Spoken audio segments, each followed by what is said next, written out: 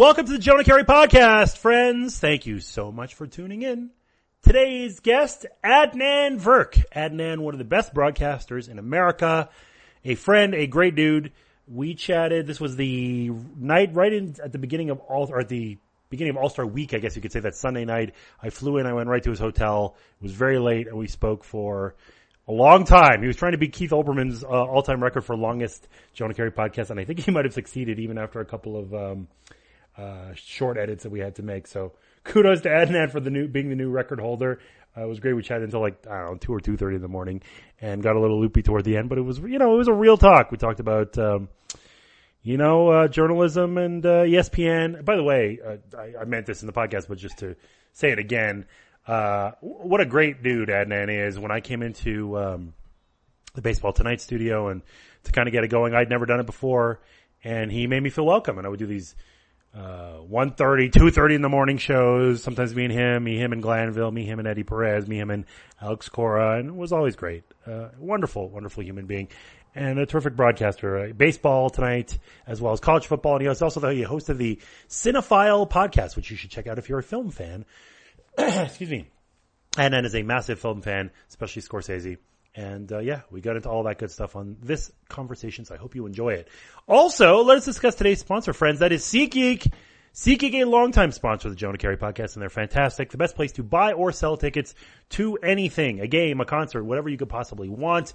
I have used them many times for baseball games and hockey games and concerts, and they've never steered me wrong, analytically based. So, I love that. The idea is basically it's like a color-coded map. It amalgamates all kinds of different ticket sites, and then you're say going to a baseball game, okay, maybe it's the upper deck that's the best ticket, or behind home plate, or the bleachers, or whatever. They make it easy. They make it fast. It's fantastic. And even better, download the free SeatGeek app. Go to the settings tab. Enter a promo code. If you enter the promo code Jonah, that's JONAH, SeatGeek will give you a $20 rebate off of your first purchase. Fan-freaking-tastic. Again, download the free SeatGeek app. Go to the settings tab. Enter promo code Jonah, JONAH, and after you complete your first purchase with SeatGeek, you will get a $20 rebate for anything that you could possibly wanting to go to. So that is awesome. Thank you to SeatGeek for sponsoring the podcast. As always, we appreciate you. Very quick programming notes. CBS Sports, of course, is the hub. Doing lots of stuff for CBS, including my Carry the 10 column every Friday, so you can check that out. Did a recent column on feature on the Rockies. Some more features coming down the pike, too. I've been working on some longer-term stuff that's pretty fun. I hope you enjoy all that. SI.com, also my power rankings this week, the 30. You can check that out. I wrote for The Athletic this week about Blue Jays prospects, including Vladimir Guerrero Jr. I love Vladdy. And also a piece for sportsnet.ca. I'm doing a mailbag as well on the Blue Jays. And, you never know what the future will hold. Lots of other cool stuff coming down the pike, including more fun podcasts that you will dig as well. In the meantime, here is the latest episode of the Jonah Keri podcast with Adnan Virk of ESPN. Enjoy. Jonah Keri is on the phone. Jonah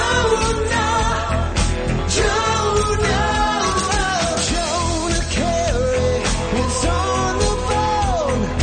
Hold on, we're listening to your intro. Jonah Keri is on the phone.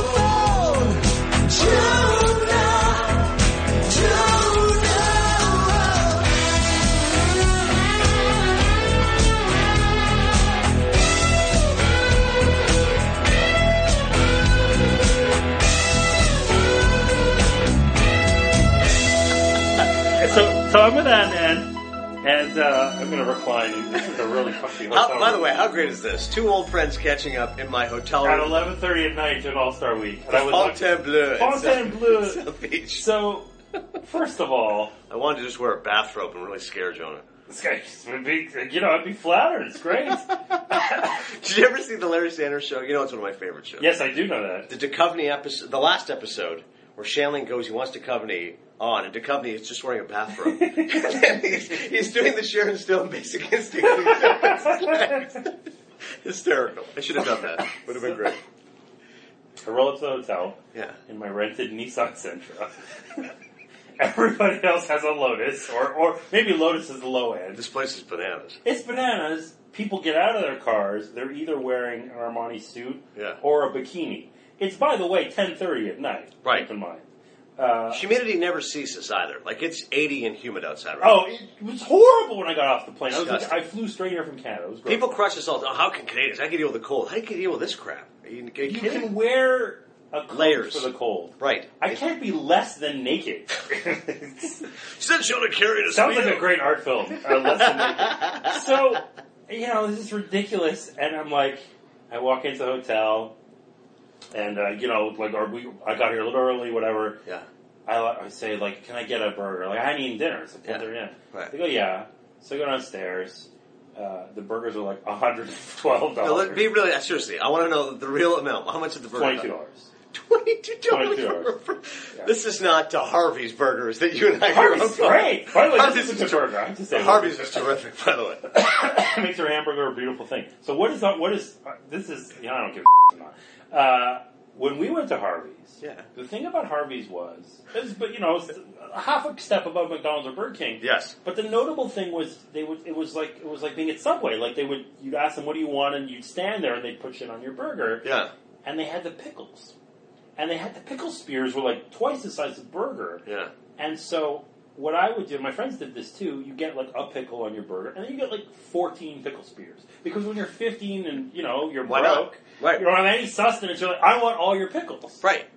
Give me all your pickles. Give me all you got. It seems like that's the move. My mom loves Harvey's. I was back home. It was her birthday, April 12th. Do they still live near Kingston? No, they're actually now in Maple. So Okay. an hour out of downtown Toronto. And I said, Mom, where do you want to go? She said, I want to go to Harvey's. I hadn't had a Harvey's burger in like 10 years. Amazing. Delicious still. Amazing. Well, I think that we're going to bounce around a bunch, but one of my favorites, obviously. How many people have we lost already? I thought they were going to talk analytics. What the hell is this? We're not going to talk analytics. The analytics thing, this is a front. I don't know any knowledge of it. There are so the many producers of Baseball Tonight and whatever other shows figure out that I'm in fact a fraud. They feed me lines, and I'm very good at remembering. This is not true. I hate analytics. What is interesting about you? There's many interesting things about you.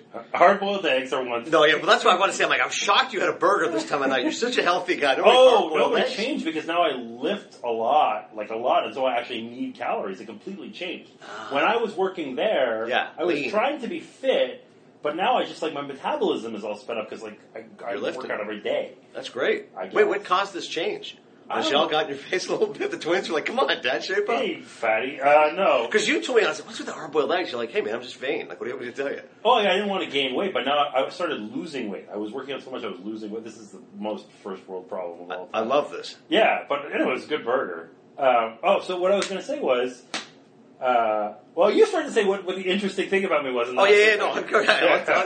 You are not, because this is what happens in our field. People just go, "Oh, is this what you dreamed of?" And they go, "Oh, Jonah Keri, just a hardcore baseball nerd." Which is not to say you don't love baseball, appreciate it, understand it in ways that many do not.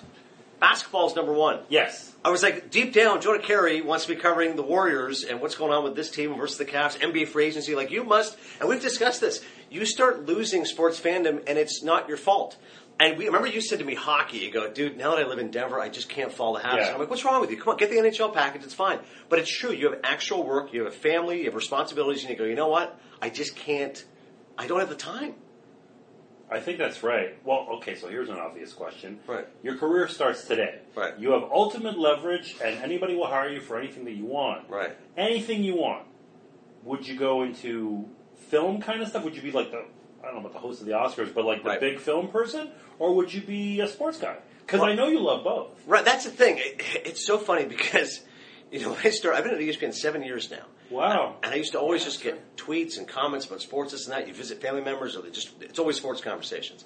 And now the pendulum has swung so far. Like, I'm dying for someone to ask me, hey, what do you think of the Diamondbacks? But, my Twitter, it's just all movies. It is. It's night and day. Now, listen, I'm appreciative that people actually care about my opinion on film. Yeah. But I wish there was a happy medium. Because, like you said, I do love both. And that's why I think I'm fortunate that I'm able to do both. I can be a sportscaster who's also this movie geek who has a podcast called Cinephile, which I do for ESPN, and I can still go to the Oscars because Ben Lyons is the best.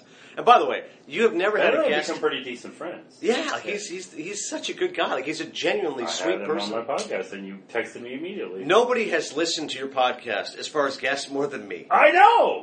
Listen. I love your texts. Ben Lyons, Pete Rosenberg, Carl Ravitch, Prime Minister Trudeau. That's right, you're a Rosenberg guy, too. Love Rosenberg. He gave great advice I at didn't the know end. about his mystique, that he's a huge deal in wrestling, that Hot 97, is Hot 97? Is that what Yes, Hot 97. It's a huge, someone recommended you should talk to this guy, Pete Rosenberg, who, by the way, was phenomenal. Oh, hysterical. But I just didn't know. I love the fact, you must get this too. People do this. They typecast Jews. Everyone thinks Rosenberg is rich just because he's Jewish. No. Right? He said that in the podcast because that's always the joke. People are like, oh yeah, Rosenberg, he's rich. Yeah. Oh, he's got money. And I'm like, what are you talking about, dude? Yeah, no.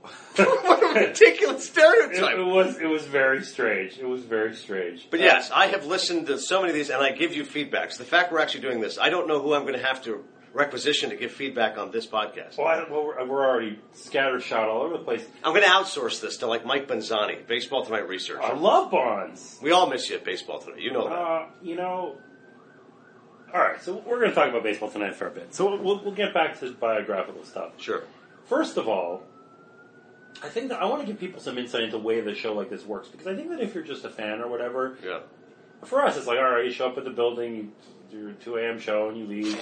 2 and a hook, buddy. 2 and a hook. But I think that from an outsider point of view, the idea that there are these shows, and MLB Network is the same, and now the two entities are kind of, which we're going to get into as well. Right. But this idea that you go into a green room, at like 6 o'clock you have a meeting, and then you sit with like future Hall of Famers or very good players and watch baseball for 6 hours, and then go do a show is bonkers. Like, it's bonkers. I just grew up a sports fan. It's like all the, Mulder. I remember Mulder the first time I did a show with him, and I've told this story before.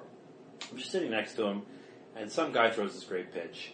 And I didn't even mean to make a comment. I just kind of explained something out loud, and he goes, "Oh no, that's a back foot slider. That means that's not even the best pitch he's setting up for this thing." It's exactly what happened. Like, exactly what happened. Right. And the level of expertise always floors me. And you and I would have conversations about, and I've actually talked to Ravi about this a little bit too. What is your role versus their role? Because they have so much knowledge in a way that you and I don't have. Like, your skill set's different than mine. Right. And both of us don't have anything like this. So when you're first introduced to these studio shows, how are you trying to harness all this craziness? Because, man, like, it's so much. They just offer. So I just am not used to this kind of environment where, like, ultimate knowledge is sitting right to my left, and I have to not step on them, and I'm not even the host, and I'm trying to provide a different perspective. I remember Mike McQuaid, used to be our boss on Baseball Tonight. Yeah. He said to me when I first got on BBTN, because he used to oversee it, and he goes, these guys that you're with, they have a PhD in baseball. Yeah. There's nothing they don't know that they haven't seen. And you, as much as you may love the sport, you're not even an ounce of knowledge compared to these guys. He said, but you have a PhD in television. They don't understand B-roll, thoughtful, making a quick comment, being succinct, they have no idea what they're talking about. And Mike said this because I always felt like, well, I'm not that important. Like, the keys are, the analysts are number one at any show. Yes. Producers are vastly underrated. They're critical because they're putting together the show. And those are some good-ass producers on the show. Production, Greg Colley, Justin Havens, those guys are the best. And they all came up as PAs, by the way. Right. Researchers are unreal, but probably my favorite people because I'm like, they're my offensive line. Shout out to literally John Fisher, Mike Bonzani, Sarah Langs, all of them. And Krista and all the all that. Yeah, and Krista and Allie and all them, they're putting together these wonderful set pieces, montages, etc. It's an army. So I always felt like I was really irreplaceable because I'm like, what am I doing? Like, I'm just kind of delivering the mail, so to speak. Mm-hmm. But Mike said this to me. He goes, but you're the most important to the analysts because they don't know what they're really doing in terms of television. And they're not looking at the producer the way you are. They're looking at you because you're out there with them. Yeah. So even though in your head you're like, no, it's Colley and Havens and those guys are on the show. He goes, no, they're looking at you because they go, well, I don't know what this guy, where this disembodied voice is in my ear. What does this mean? So they're just looking at you for anything. So he said that level of trust, that's the most important thing you can do. If you can just have a rapport with those guys, a trust and a chemistry, and that doesn't mean you can't disagree with them. It doesn't mean you can't challenge them. Right. If anything, think about your good friends. Oh, your buddies back in Montreal. The reason you guys get along is because you can be honest with them. Mm-hmm. And that's what you hope to have, that honesty, that authenticity. But I've always thought that you're trying to be a facilitator. My goal, like you said, when we're watching games together, is just to listen. Just try to pick apart what they're saying so when somebody makes an offhand comment, when Eddie Perez says something about Nolan Arenado, I'm going to know later on the air what he thinks about Arenado. And I can ask Tim Kirkchin about something because he says Machado's got a better arm than Brooks Robinson. And I go, you actually think that? He's like, yeah, absolutely. Say that on air. And say that on air. And that's the biggest challenge is that Like used to always say, we had guys who are like all green room guys who will say anything and insult whoever they want. I've heard Dallas Braden's stories. Right. And I love Dallas. Right, he's the best, but like he's going to let it fly. Yeah. And then on the air, well, hang on a second, I'm going to, injure Censor some myself. Yeah. And Dallas is a free spirit, and he doesn't care. Yeah. But everybody cares to some extent. You can't say the whole unvarnished truth, but we want to take you as far to the edge of the cliff as possible. But there's that trust issue. So I don't know, man. I really think there's great anchors who are great outputters, and they're great entertainers. And Stuart Scott, the late Stuart Scott, great example of that. Like, Stu is the show. Yeah. Nothing's bigger than Stu, Van Pelt is the show. Yeah. Neil Everett's the show. Like, those are the guys that you're watching for. With me, no one's watching for me, and that's fine, because the ones who kind of really are in the know, they have the best idea of what my value is, whatever that may be, in terms of making everybody else shine. Well, that's interesting. Did you come into the industry thinking maybe I can be like a Stu Scott? Or Yeah. did you come in as a facilitator? No, absolutely. So you just figure out that you're going to play the complementary role? Exactly. Eventually you kind of figure out, you go, all right, what am I actually best at? Yeah. And I'm not a leading man. For better or for worse, I'm not the guy that people are going to tune into. No, Cazal. Right, exactly. Right. And then I think, 5 in a row. Well, right. Can't One of the better great than that. sporting actors ever. Yeah. And then I think about some of my favorite actors. Philip Seymour Hoffman, Paul Giamatti, William H. Macy. Those guys are scene stealers. You put them in any movie, and they're the best part of it, even if they're only in it for 20 minutes. That's obviously those guys have done lead roles too, but you understand my point is that there can be joy in being somebody who is not always the lead banana. And listen, I wish I was Keith Olbermann. Like, I admire and revere Keith, because like whenever Keith's on, he's the show, he's the star. Nobody's getting in his way. But I kind of, as I did it, realized I was not the lead banana, and that's okay, because I can still have a role, and like I said, I can still hopefully be of value. Well, the Keith thing is so interesting, too, because when that show, which I really like that show. Great show. Nothing I've ever had more fun in my career filling in for Keith. And that's it. And so that's what I was going to ask you is, you fancy yourself a second banana, you're literally replacing the guy, the iconoclast, right. Then he'll be out and whatever, and you'll do a guest hit. Right. I've watched those shows. Like, you let it fly. I mean, you become... right. You get seized by the... Because you have to. There's no sidekick or whatever. So is it just that? You're going to play a role? I honestly think, Jonah... Honestly, I think if you're just filling in, it's easier to let it fly. Like, there's something to be said for, if you do what Keith does and carry it 5 days a week and be incisive and thoughtful and brilliant, I could never do that. But come in for 25 shows and you cherish those moments, and again, great crew. Dave Sarosa, Jimmy Chris. Like, if you got stars around you, again, they're all smarter than me. They can help knows these people's names. That's the core of ESPN. That's probably the core of anything. No doubt. It's like the infrastructure, the people around you, like, they are going to make you succeed. I didn't know anything. I didn't do TV. They're just like, do this. I'm like, okay, and then it worked. Right. Follow the people's advice. Who's smarter than you and me, and we'll get through somehow. Like, eventually I'll get found out, but it won't be until years from now, and I'll be living in Algonquin. I love the fact, there's so many little moments or whatever, but one thing that always got me was you'd show up in the green room, very chipper guy, you show how you doing. Right. We do our little impressions of everybody and stuff. Lots of impressions. And sometimes you bring Canadian candy. Right. Maybe you were at home, maybe somebody brought it to you or whatever, and everybody's looking at you like, well, I don't know what this shit is. And I'm like, it's coffee crisp! Oh my god! It's the best thing ever! It was, even if you were the biggest in the world, I would like you because you brought me goddamn coffee crisp. This is a big thing. There's so much I miss about Canada, and you and I wave the flag as much as anybody. Big time. In terms of Canadians in the States. Your rating system on Twitter for films is literally how many Maple Leafs. Right, which Steve Cerruti gave me, who's one of the producers on Rusilla's show. He was like, yeah, why don't you do Maple Leafs? I'm like, done. Yeah. And I remember David Amber, who's a good friend and a wonderful broadcaster, huge mentor for me, invaluable help. He had said to me when I started at ESPN, because Dave worked there for 8 years, and I'd known him at TSN when I was a production assistant. Dave was on air. He goes, don't mention you're Canadian. And I said, why not? He goes, think about it. Like, Matt Devlin's American. Nobody wants to hear him mention how he's American when he's calling Raptors games. Jack Armstrong as well. Like, if Ron McLean was from Boston, like, nobody wants to hear that. Canadians want to hear Canadians. Similarly, Americans want to hear Americans. I was like, okay, makes sense. And I completely ignored his perfectly excellent advice because I just can't help myself. I'm like, we're just so proud of our roots. And I'll give Americans credit. There has been no backlash. I would have thought more people would say, hey, if you like Canada so much, then get the hell out of here. But instead, everyone's like, oh, it's very endearing. Oh, he loves Canada. Oh, pro-Canada. Blame Canada. Like, I'm always amazed that Americans don't act with more hostility. Now, I asked a friend of mine, he goes, well, that's because Americans view Canadians on such a lower level. Like, oh, isn't that a little charming? These cute people up north. Oh, yes. Mike Myers, so funny. So he goes, they don't find it threatening, I suppose. But don't you agree? If an American is in Canada constantly mentioning, I love the 4th of July, it's the best holiday, Canadians would be outraged. Yes. We'd be furious. We have an inferiority complex. And that's what, and I've said that, and the Canadians get mad. I go, listen, I'm not knocking us. That's who we are. But let's face it, we're 30 million, they're 300 million. We consume U.S. film, U.S. TV, U.S. culture, all that stuff. How we dress, how we are, all that stuff. I'd love to tell you Corner Gas is a great show, but Curb Your Enthusiasm is funnier. Yes, like Little Mosque on the Prairie or Seinfeld. Like, sorry, I'm going to make the better choice. I like David Cronenberg as much as the next guy, but I'll take Scorsese. Like, come on. Americans do better with these things. There's two things. One, the second thing that I'm going to get to is we're going to go roundabout, but the first thing is, that's very interesting about the Canadian thing down here. Yeah.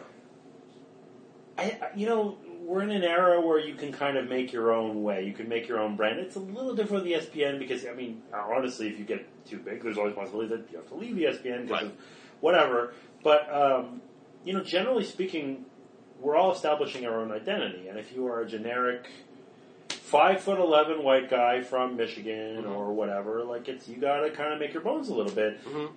The Canada thing, and I never set out to do this on purpose as a branding thing. It's just me. I think it's authentic. It's just you. But it's the case that it's like, oh, you're Canada boy. And that plays. Like, people like it. Yes. Whether I'm on TV, whether I'm writing or whatever.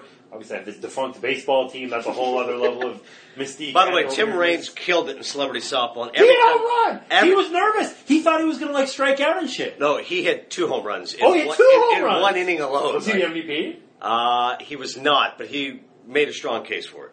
And every time I see him, Who would be better than that? I just picture your face every time I see him. Because it airs tomorrow. But you can tell me we're not airing. Yeah, William Levy is unreal. He's this Latin star who's so hot, by the way. I was like, he's People Magazine on Espanol, Sexiest Man Alive. He's won it 4 times. And he's in bombs. I'm like, this guy is winning at life. Nice. I wanted to see him. I'm like, God, how hot are you? And you're great at baseball. I saw his wife. She's gorgeous. I'm like, my God, this guy's living life. That's fantastic. But Rock Raines, I think of you. And I love the fact that he always mentions you. Like, this isn't just like my buddy Tim Raines, my buddy Jim. No. Like, he is fully aware that you are incredibly responsible for him being at the Hall of Fame. Like, think of that service you've done for this man. It's very nice when he says it. He's invariably gracious. I feel slightly uncomfortable when people say, no, when you say it. Well, in general, because I didn't hit any home runs and I didn't steal any bases, I didn't do any of that stuff. And, I'm happy to, if I help, that's great, but more than help. You bang that drum. 385 OBP, 808 steals. Sure. This guy's a stud. And people weren't paying attention to Montreal. Those numbers now, people appreciate them more. Yeah. Like, if you did not, seriously, you were on a crusade. And I'd bring it out, I'd be on the air, we'd be doing some 1 a.m. show with the Baltimore Orioles. I'd be like, yeah, remember the time that Raines and his son played with the Orioles in 2001? It's like, that's great, buddy. We're talking about Manny Machado right now. No, but listen, John Fisher, one of the researchers, is like, man, listen, I like you and Jonah, but there's a lot of Canada crap when you guys are together. Like, jeez, man. Producers do that. I guess Colin. Everybody. You guys in the Canada, shut up, man. Yeah. But then that just encouraged us to do more. Yeah, but we'd have, it's late at night, it'd be me, you, and one other person. The other person, I don't care who it is, Glanville or whoever, they have no chance. No chance. Alex Cora is just Alex Cora was not. Alex unfollowed me on Twitter, and I don't blame him. Really? Yeah, it's nothing bad or whatever. What is that about? I don't know. I'll ask him. He texts me all the time. I love Alex. Astros. I was excited. I take that incredibly personally. Darren Ravel unfollowed me on Twitter, and I blasted him on the radio, and he called in and goes, yeah, you're right. It's a little too much movie talk for me, but I'll give you another chance. I'm like, okay, well. I'm not offended at all. I once unfollowed a friend. How can you not just mute him? That's fine. You don't need to unfollow the guy. Just mute him, then he'll never know. I unfollowed a friend of mine at one point because he was a friend of mine. He wasn't in the industry or anything like that, and he got really mad at me. He goes, "What are you doing? Are we friends or not?" You don't. I follow sports people, politics people. You're an investment banker in Boston or whatever. You're a lovely guy. Would have gone to Celtics games together, but whatever. He's like, you have to refollow him. Well, what was he tweeting about that was so it was obnoxious? Just no, it wasn't obnoxious at all. It was just I don't use TweetDeck. I Russian roulette Twitter. I'm the weirdest guy. Yeah. And I'm often on the web. I'm not always on my phone either. In fact, I'm often not on my phone. Right. And so it's just it's a lot of people to follow, and I'm going to prune it out. Just a lot of people. All right. Yeah. It was strange. Social media is so strange. Yeah, it's God. Well, and okay, so we have other things, but. This is going to be a 3-hour podcast. It might be. It's going to get late. What's your longest one you've done? Well, Overmove was great. 2 parts, Thank 2.5 you. hours. It wasn't going to be 2 parts. Oh, thankfully you gave me a shout out when he started I don't want to misquote Keith, but he was basically saying the best has passed at ESPN, and he gave like a 5-minute answer, and of course he's brilliant and very articulate. Yeah. God love you. Then you're like, okay, I understand what you're saying, but Adnan Virk, late 30s, I think he's pretty good. He's like, no, of course, I know he's good. Yes. Of course he's good. I'm like, oh boy, Keri. I mean, but it's not just that he knows you. Right. You're literally guest hosting his show. I don't think there can be a higher compliment that Keith Olbermann thinks I do a good job.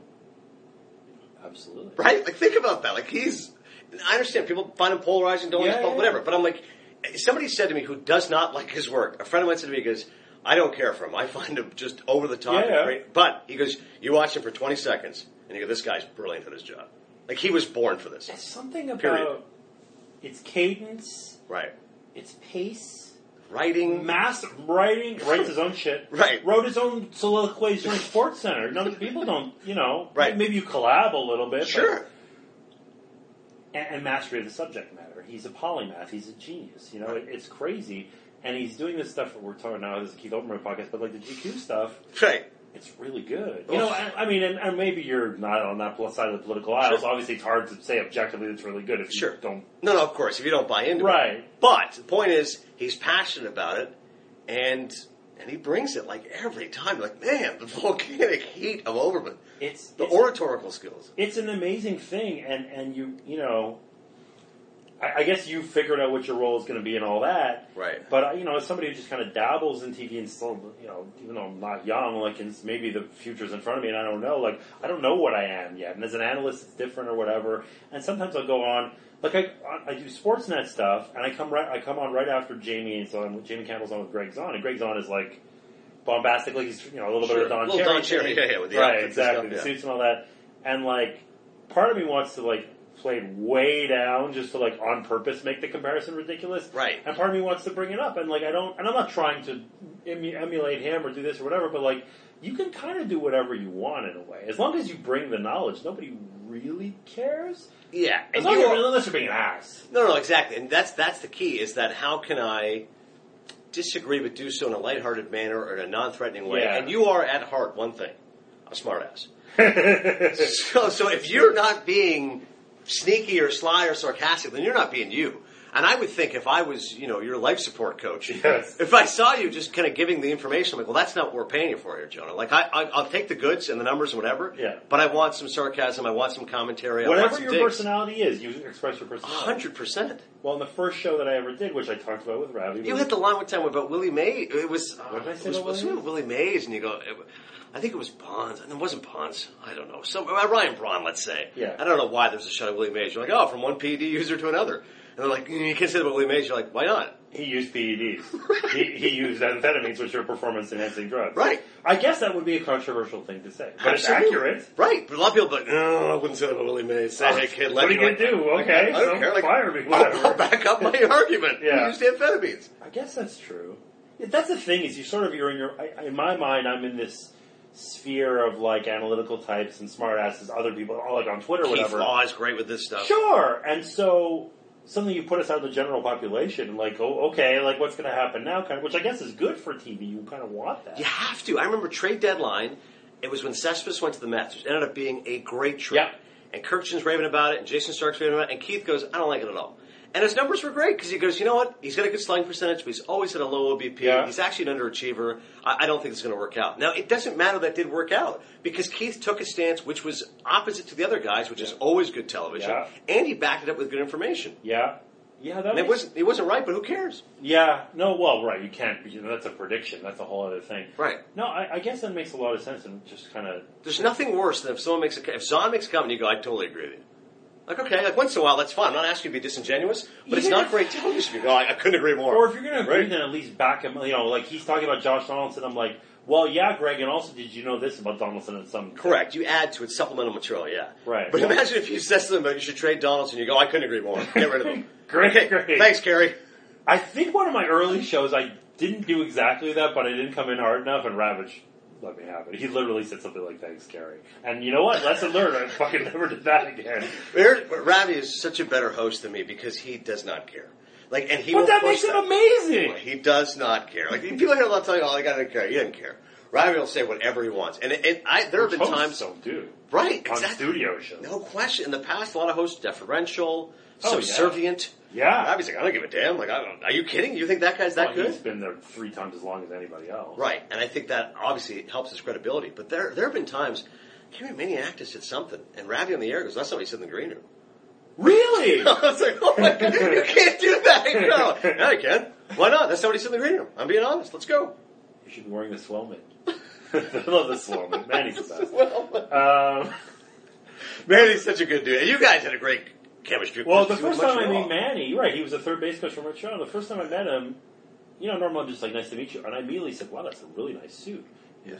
I get my suits in Montreal, the same place. Still the same. And I grew up in Montreal. I'm like, I went to that place. I subsequently bought a suit. Yeah. And I look and there's a rack of suits. And they go, who are those for? And they go, that's for Cliff Floyd. And I'm like, oh, apparently everybody in the world goes to this place. Right. If you spend 10 minutes in Montreal, then anyway, you go to this place. He would always, and we've never done this, I don't know why, he would always look like, rather than just praise Montreal, he felt like he'd debase Toronto. And I was like, why can't you just say, they're both nice cities, but I prefer Montreal. But he'd be like, Montreal's fantastic. Those French-Canadian girls, they can't wait to get naked in the summer. It's so goddamn cold. Jesus. And he's like, Toronto's just like an American city, and it's just a big city, whatever. And I'm like, why can't you just say, Toronto's cool, but I prefer Montreal? But he wouldn't do that. And you and I never, I hear this, Montreal, Toronto rivalry, Francophones, Anglophones. Like, I don't give a damn. Like, my friends and family have moved to Toronto a long time ago, because that's where the jobs are. Right. Montreal's a great city. It is. Toronto's a great city. Vancouver's wonderful. Aesthetically pleasant. Winnipeg is cold. Do you get it more in Vancouver if you go there? And if you say I'm from Montreal, they go, I've only been to Vancouver twice. I've been there twice. Once I ran a turkey trot on Thanksgiving, Canadian Thanksgiving. That was great. Okay, very nice. The other time I went, I was a counselor at a summer camp in the Okanagan Valley. Love the Okanagan. Beautiful. And we had 3 days off. I didn't know anybody or know anything to do, and me and my buddy who were both coming, he was a McGill, he was a Torontonian at McGill, and I was also, actually there were 2 or 3 of us. And so, sorry to interject, but Americans love this. What are the Ivy Leagues of Canada? I just say McGill. I don't go, my brother went to Queens, Simon Fraser maybe. U of T, right? Okay, those are the 4. Go ahead. McGill's always the first one I go, though. That's Harvard. McGill's great school. I did not go to McGill. Concordia. Let's go Stingers. Let's go Stingers. So we go to, it's 2 of us, we go to stay at this guy's house. He's living in Vancouver, so we go to visit. This is maybe my best day. It could be my best. I guess the birth of my children is my best day. Fine. Shout out to Ellis. Fine, it's my third. That's good. Ellis Valentine still tickled pink when I sent him Christmas cards. So is his wife. That is his little blonde kid named Ellis. Not a lot of Jews named Ellis. No. Right? As soon as I saw it, I go, oh, that's Ellis Valentine. It could not have been like... It wasn't on purpose Ellis Valentine, but I like that it is. He's a nice guy. So we go, and I'm 18. And we're staying at this guy's house. First of all, we end up at this ridiculous house party, lots of shenanigans, whatever. Yeah. But we go to Kitsilano Beach. Ever been to Kitsilano Beach? Mm-hmm. Kitsilano Beach is the spot in Vancouver. Okay. So, great beaches, lots of attractive people walking around, whatever. And they have basketball courts. And we go, my buddy and I, my buddy's also 6'4", we grew up at rival high schools, we play basketball, whatever. Right. And we go to play. And the competition's really good, guys. We're more athletic than us, better than us, or whatever. And we're playing. And for whatever reason, I'm having the game of my life. Anything, I could throw it in from the ocean. I wasn't even a jump shooter. I'm just launching. Anything goes in, I'm swatting guys. Right. Guys just twice my size. I'm D'ing them up. It's ridiculous. Right. And it's like what I imagine. I never played basketball in Venice Beach, but this is what I imagine Venice Beach to be. Circling the court, there's just people watching. There's dudes. There's also women in bikinis, very attractive young women in bikinis. I'm 18 years old. Yeah. And whatever, it's anything I want. I can anything. Short of dunking in a guy's face, I'm doing anything that I want to do. Right. And the people watching me are noticing it and are starting to exclaim, and I'm noticing that they are. My team wins 6 in a row. We keep going. And I also had crazy long shoulder length hair, so I look like a fucking goofball. But so it's ridiculous. It's this skinny Jewish kid with the bad hair, or whatever. But I'm dominating. Right. And afterwards, I go off the court and girls are coming up to talk to me after this thing. Right. It was, again, I guess the birth of my children. But it was. This is where I hold Vancouver in my heart to be. I don't about their opinion on Montreal, but I know exactly how they feel about skinny guys who can rain jump shots. But I love that you have, you are aware of your greatest day. Do you know your worst day? You don't have to tell me about it, but just, if you were to think about it. I've been very fortunate. That's a very interesting question. It's a real question. I like that. Yeah. And I'll ask you the same too. So, I've been very fortunate. I've never had, my grandparents have passed away, but I've never had any immediate family. I've never had any close friends. Other way. Yeah. in a way, my worst day should be the day that I was going 75 miles an hour on I-70 or whatever, on I-95, and I fell asleep at the wheel on I-95. This is all told to me. I don't even remember this. Went off the freeway, apparently, hit a guardrail, hopped over an exit ramp, crashed into a forest, and right as I was about to hit a tree head on, still going 70 miles an hour, that's when I woke up. Oh my God. Flipped and crashed. And it wasn't nighttime, it was daytime. And the story there was, this is getting involved, but the story there, and I've wrote about it then, and I published it every year on Twitter at the end of August. It was an anniversary, embrace life and all this stuff. The thing that happened was, my wife went into labor at 28 weeks, which is very early for the twins. They take her there, they have to take her in an ambulance, I have to catch up to her, I go there, I meet her there, and they stabilize her, it's okay, whatever. So I sleep in this crappy little day bed on the side of it. It's like a chair, basically. Yeah. Not a good sleep, whatever. But I feel awake enough. My family's in town. We're going to go to Fenway, my dad, my sisters. Right. So I go to meet them for lunch. I go to meet them for lunch, it's fine. And I say, I'm going to go back to the house and take it easy. And in the middle of the day, 2 o'clock in the afternoon or whatever, I'm listening to indie rock or whatever it is. She fell asleep at the wheel. And I absolutely should have died. I'm full impact at 70 miles an hour. And I get, get off the freeway, whatever. And these cars, it's right at exit ramps. They get off. One guy takes a hammer, breaks the window. 2 big guys pull me out of the car. And I go, oh my God, dude, we thought for sure you were dead. We've never seen anything like that. Are you okay? And I go, I'm fine. Nothing happened. Nothing. Get out of I here. didn't even sprain a finger. Nothing happened. I broke my glasses. That's what. So did you go to temple immediately? And I'm not religious. But something like that makes you feel like, hey, spiritual, no? No. I didn't. The thing that it made me do was, it actually made me feel bad for shitty things that I'd done. Because, wow, what a break that I got. And then, we all tell these little white lies or whatever, and, I just felt bad for, and I'm not the worst person, I'm not the best person. Sure. But I started fixating on these little small things, I wronged Timmy in 2nd grade, it was just, right. My life didn't flash before my eyes. Literally, the guilt flashed before my eyes.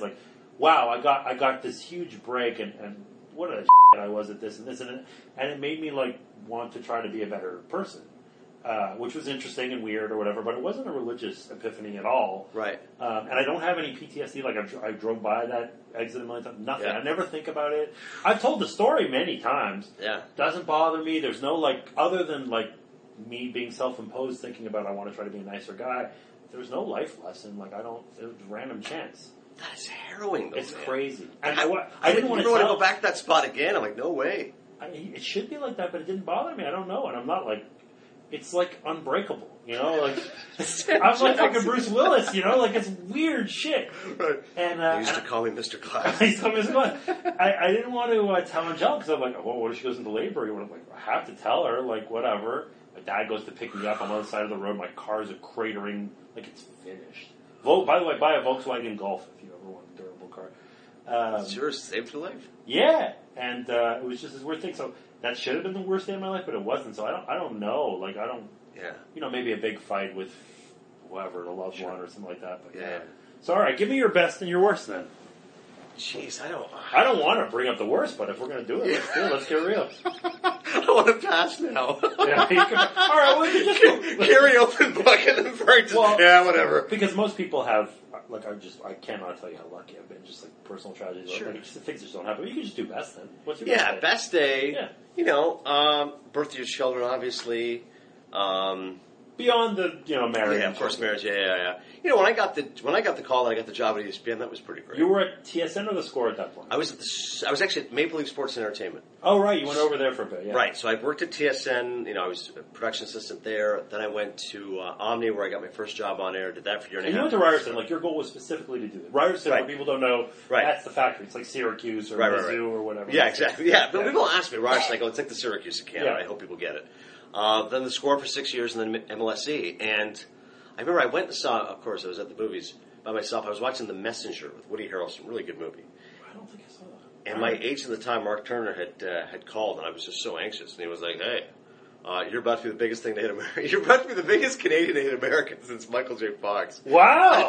You're going to be kidding me. And I was like, wow. It was just, Because it's one of those that, like, I remember talking to one of my buddies, Mike Kiss, one of my best friends back at Ryerson, and I had said to him, you know, if I can just get a sportscasting job one day, be in a major market, Toronto, New York, Boston, Chicago, Philly, whatever, and be making six figures, like, that would be awesome. Right. And he goes, that's a pretty lofty goal, dude. Like, he goes, you know, the average sportscaster makes like $45,000. Yeah. Like, you think you're going to be in these top 10 markets? I'm like, I don't know if I am, but that would be the goal. Right. So ESPN is so far beyond that. Like, that's maddening. And there's a level of celebrity that you don't expect and all this stuff. The day I filled in for Keith was pretty epic, too, because I remember I had done Outside the Line. Actually, I'll take it back. When I got the call from, who was it? It was Chris Duffy. Yeah. He used to oversee talent. Mm-hmm. And I was back in Toronto, just visiting my family in Maple. And it was a 10 a.m. text, and he goes, hey, can you fill in for Olbermann tonight? And that was back when Keith was doing the show at 11. And, like, my heart fell, because I was like, I would never tell you how much I would do for this. The same day? You have to jump Right, he'd call at 10 a.m. like on a Wednesday, like, hey, can you fill in for Olbermann today? And I was like, I had no idea that I was anywhere close to ever being a guy that could fill in for Keith. Like, I didn't think Keith knew who I am, any of the crew, I was like, this is so out of the realm of possibility. Wow. The first thought was, I can make it. Like, I'll get in the car, it's a 10-hour drive to New York, I'll be there, and then I'm like, no, that's so unrealistic. And I was so crestfallen. I emailed, like, Mark Rose and all these bosses, and I was like, listen, he's my favorite broadcaster. Ever. I never dreamt I'd even work at the same company as him, much less have the opportunity to fill in for him. Like, I'll do anything to this again. I'm so sorry. If I had known, I would not have taken vacation. I would have been there available. And I wrote a letter to Jamie Horowitz, who was also overseeing Keith at the time. Because Gross was like, hey, listen, talk to Horowitz, but I'll let him know. Yeah. And Jamie was pretty funny, because he's a pretty smart alecky guy, too. And he was like, whatever, sorry, train's already passed you. But he was like, no, we'll keep you in mind. Yeah. And then, thankfully, it was like a week and a half later, Dave Sarosi was the coordinating producer. Yeah, he's great. Got a hold of me and was like, hey, do you want to fill in for Keith? And I remember, I was like, whatever it is, I'll do it. And I was already scheduled to do Outside the Lines that day, fill in for Bob Lee. I'll never forget Another it. monster of the industry, by the way. Dude, forget it. That's ridiculous. That's ridiculous. Think about this day. Why'd you fill for Dan Rather today, too? Jesus. I got into work at 8 a.m. I hosted Outside the Lines for Bob Lee at 3 to 3:30. I got in a car, was driven to New York City, was in Times Square at 6 o'clock, and then filled in for Keith Olbermann. Wow! Who the hell? I filled in for Bob Lee. I think Bob Lee and Keith Olbermann the same day. And I remember I went back, and there was some guys in Philly that wanted to be on to talk movies or some nonsense. And it was like, you know me, I'm pretty high energy all the time. But even at that point, it was like 12:30 in the morning. I'm like, listen, I've had a 16-hour day. I'm exhausted, but you know what? I don't think I'll ever top this. Bob Lee and Keith. I think that probably. There's a lot of emotional energy too. It's like what I imagine, like on my clothes. I said taking ecstasy, where all the endorphins come to the front. You're just like, oh, right. Like it's all happening right now. Right. It's like you cherish the moment, but it's terrifying at the same time. Like, just please don't screw this up. Yeah. You're so fearful that something bad will go. But in the moment, two different styles of shows too. Right. Yeah. Exactly. I'm going for Bob to Keith, and I remember at the end, I don't think you can see enough emotion on my face, but I said, you have no idea what a thrill this is for me to film. So cool. And in fact, I had asked Sarosi, because I said, hey, can I think I messaged Keith. Yeah, what I did was I tweeted him, and I said, I can't believe I'm filling in for Keith Olbermann today, and I said, I hope I can use one of your catchphrases. And Keith wrote back, and he goes, which one? And I said, I want to say, I can read his lips and he is not praying. Which he said, a cab driver once said, some guy was screaming profanities, and he said that. And Keith wrote back, that'll be $1. This was via Twitter. And then I asked Sarosi when I got there, I said, can I get Keith's email? And he said, sure. You PayPal him $1? Yeah, and I said, listen, I owe you $1. Yeah. But, I don't think you understand, you're my favorite broadcaster. Yeah. These moments do not happen. I cannot thank you enough for the influence that you've done on my career. And the fact I get to sit in your chair, I will never be able to top this. And he was just like, I didn't see the show, I was sick. But anyways, have fun. But he's never going to bullshit. No, I was going to say, his response was so flippant. It was so great. Like, that's Keith. He's like, I watched it. You're a sensation. Like, I didn't see it, but whatever. Have fun. And then JB Kritz, who was the best. And I still think JB had to be responsible. Because I asked him, I go, how did I get on the show? Just tell me. I'm curious. So was it at all Keith's recommendation? No, he said the way it happened is that they're like, all right, if Keith is out, who's ever going to fill in? You have a depth chart. Yes, and I think that some of the names, let's be real, the ones that they probably wanted were off limits for whatever reason. Like, hey, we want Van Pelt. I don't know if Van Pelt can get off sports hitter. Neil Evertson, whatever. And I think it was like, of this pool, who do you think? And JB had said either John Anderson or Adnan. And he said, Anderson's a brilliant writer, and he definitely would get Keith's sensibility. And JB just goes, I know Adnan. I know what a big Olbermann fan he is. So at the very least, he knows his style, and he's creative and whatever, pop culture and the rest of it. So I asked JB, I'm like, because then afterwards you're like, it's one thing to fill in for your role model and hero. What happens? What do you think? And there's two conflicting stories. One is the next day, somehow my name got brought up. I think Sarosi was saying, hey, that guy's really good, did a great job for you. And Sarosi kind of tells it like, I know he's good, like, obviously, like, I've seen the guy. And JB, I remember he emailed and because he literally, you know me, I'm nuts. I was like, give it to me word for word, like exactly how did Dave say intonation, like, and he goes, Sarosi was like, hey, did you see? I think he was great. And Keith wrote back, yeah, he does a great job. He's a great broadcaster. So it's either or, but at the very least, it's I know he's good, or he's a great broadcaster. And either one, I will. That's great. Right? If I get hit by a car tomorrow, I'm like, I'm fine. Worst day. I got to find a worst day now. I don't know we need to do that. Yeah, if you want to later, we can do it. Later, if I can think of one, but you're right. It's probably, you know what? It's. I can't think of the exact details, but probably like you said, when you've injured a loved one, like probably just arguments with my mom as a kid, like you say things that you wish you could have taken back. I remember one time my buddy said to me, Cabby, huge star, of course, on TSN. He goes, what do you think is worse, guilt or shame? And for me, I was like, guilt. He goes, no, think about shame. Like when you say, I'm ashamed of myself. Yeah. And I was like, that is powerful. I think, how many times in your life do you think, I'm ashamed of my actions? Like, like I said, if you bullied a kid once, you're like, oh my God, I'm so ashamed of what I did that day. Yeah. Like, that is an Well, the problem is you get older and you start to realize, there have been, maybe you didn't even know it at the time because you were too young or callous or whatever, and right. you get that way. I think there's been arguments with my wife that you've said things you just go, like, and you literally look at yourself and go, how could I have ever said that? This person who I love, who's awesome. Right. How could I have ever said something to injure her so profoundly? I'm that upbeat. No, but I just I don't mind being real. It's just like the idea. I hate that, But it's why I could never do therapy, and I don't criticize anybody that does. And I give Joe Buck props because he talked to the fact he goes to a therapist regularly. He was great on your podcast. I think it was on Peter King's podcast. He said he goes regularly, and it's what Seinfeld once said about it. He goes, you go there and you just unload all this stuff, and then there's no necessary solution. Now it's supposed to be cathartic. I got this out, and I told someone, and it's gone. Yeah. But Jerry goes, there is no actual blueprint. Like the therapist doesn't actually go, okay, here's how you fix it. A, B, and C will lead to D. They ask questions, maybe. Correct. They ask questions, and Jerry goes, actually, I think it serves into more negativity because sometimes Seinfeld goes, I think you go there and you're like, oh, I'm okay. I'm like, you sure? Like, is anything bugging you?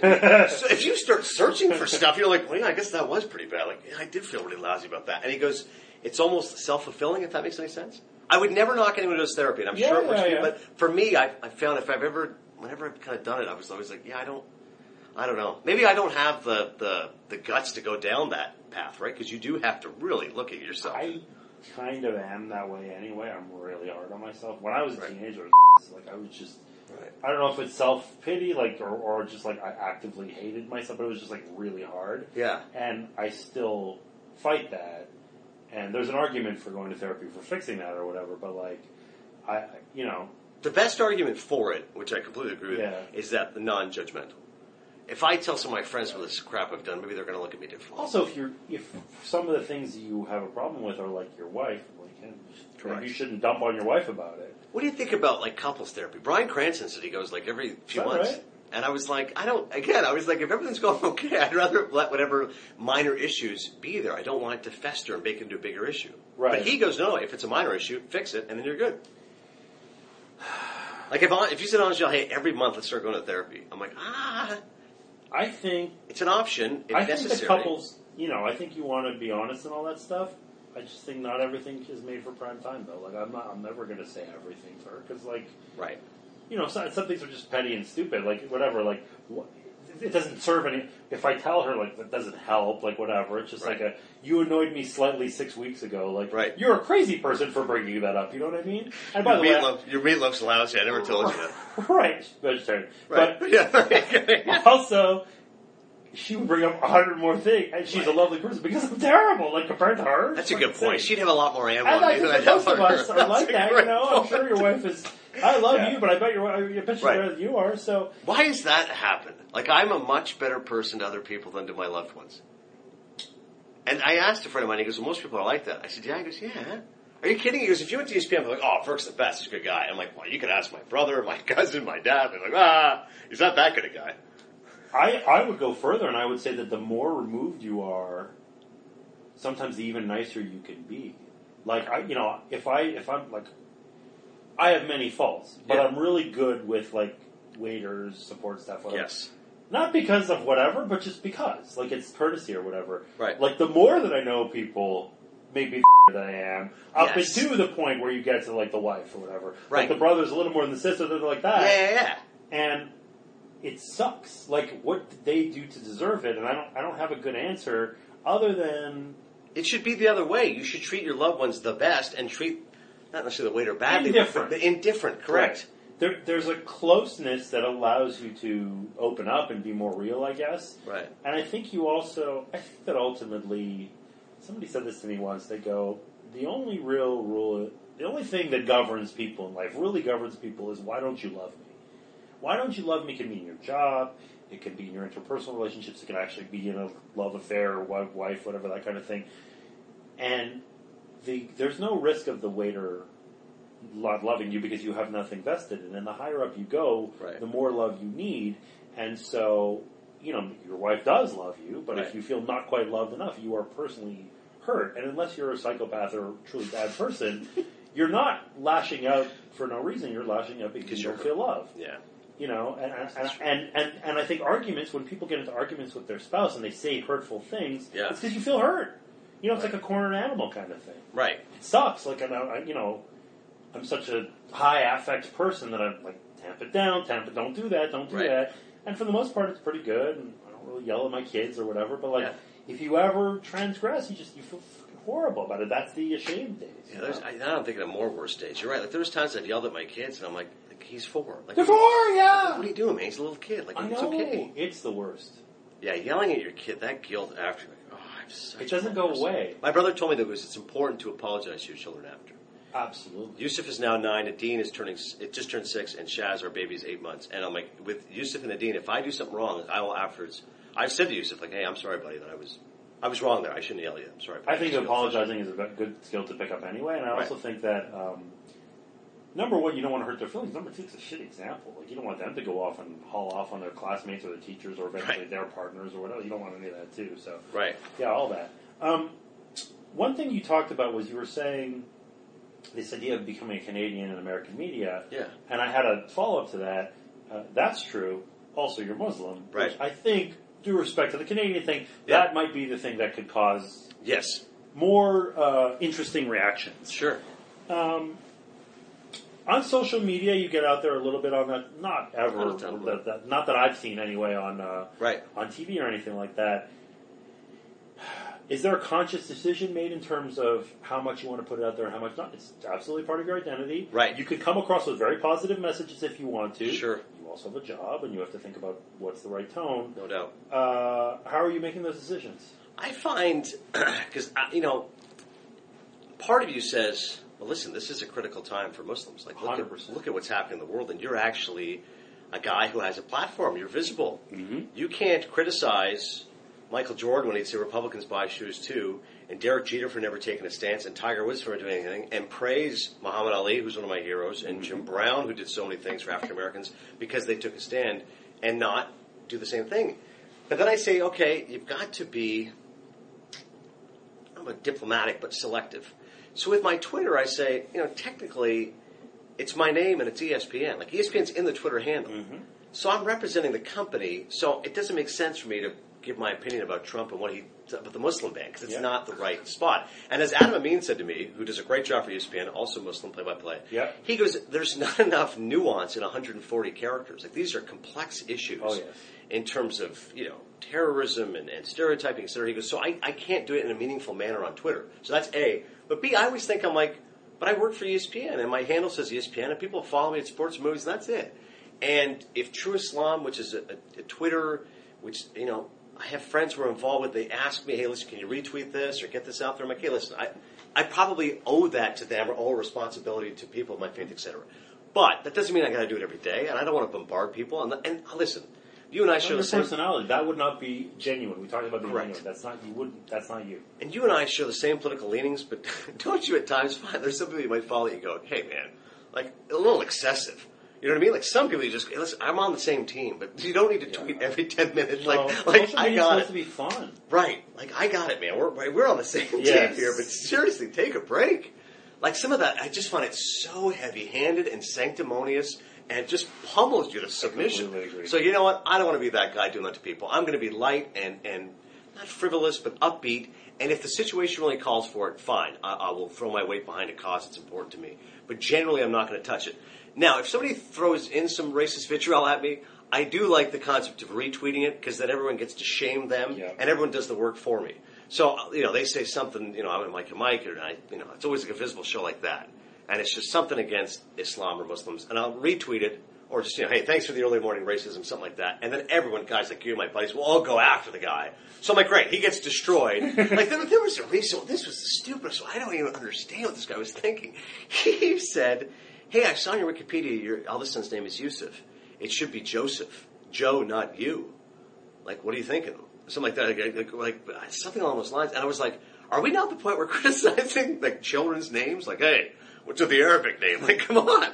So I quote tweeted and just put, tell it to your one follower. So I was like, all right, throw a jab, fine. Right. And then you get a few people going, hey, you're bigger than that. You shouldn't be doing that. And Mike Greenberg once said to me, and Jay Billis told him this, he goes, don't punch down. Yeah. Because you're Adnan Virk. Like, you're a person of substance. The person who's trying to goad you into a fight, like, they are so beneath you. Like, don't engage them. But to me, I'm like, but Scott Van Pelt told me once, and I bang out agree with Scotty. He goes, but that's not fair that they get to take shots at me and I can't throw back once in a while at them. I don't have to lob grenades every day, but that's not fair that you get to say hurtful, mean, and sensitive things, and I can't once in a while throw it back at you. Now, Jamel Hill will go back full throttle all the time, and that's not something I want to do. But I'm like, you know what? If I was looking at the crap that Jamel faces, maybe I would be upset with him. So stuff that, oh my, and she's black. Like, oh my God, like, it's brutal. So I'll do it occasionally, but I don't know, man. It's hard not to get sucked into it because it's so poisonous. It's so destructive, and you don't want. And it's upsetting. Like, it's hurtful. There are times I've read stuff, and I'm like, really? You honestly feel that way about me just because of my religion, because of my faith? Like, I never would have imagined that. Yeah, I think it's, if you met this person in person, they probably wouldn't, but the anonymity of the internet and all that stuff. Right. I've definitely disengaged to a certain extent. I don't, I try not to have Twitter on my phone very rarely anyway, and I'm mostly from the web, and even like Instagram, which is fun and frivolous, whatever. Like, I don't really use it. I'm just easing away. Right. But I'm still out there with this brand or whatever it is that I have, and I'm still like, the fact that I have this many followers, it is a fact that I can get probably more money as a result in my next negotiation or whatever. Right. And I want to feed my family, so do I suck it up and whatever. Right. But then if I get, dragged in by the poisonous element of it, do I take it home with me or whatever? Like, it's all these things. And I will say, Jonah, ESPN, to their credit, John Skipper, like, from the highest levels, he's never said to me, hey, you have to censor yourself, or we'd rather not you engage in conversation with your religion. And people have the perception that ESPN is like that. Correct. They probably think, like, oh, you can say whatever you want. The biggest thing that they don't like is when you go after each other. Yes. Yeah, correct. That's what the Keith Locke or Chilling thing was, like, things like that. If a conservative commentator for ESPN said something about Islam, and then I went back at him, they'd go, hey, let's not do that.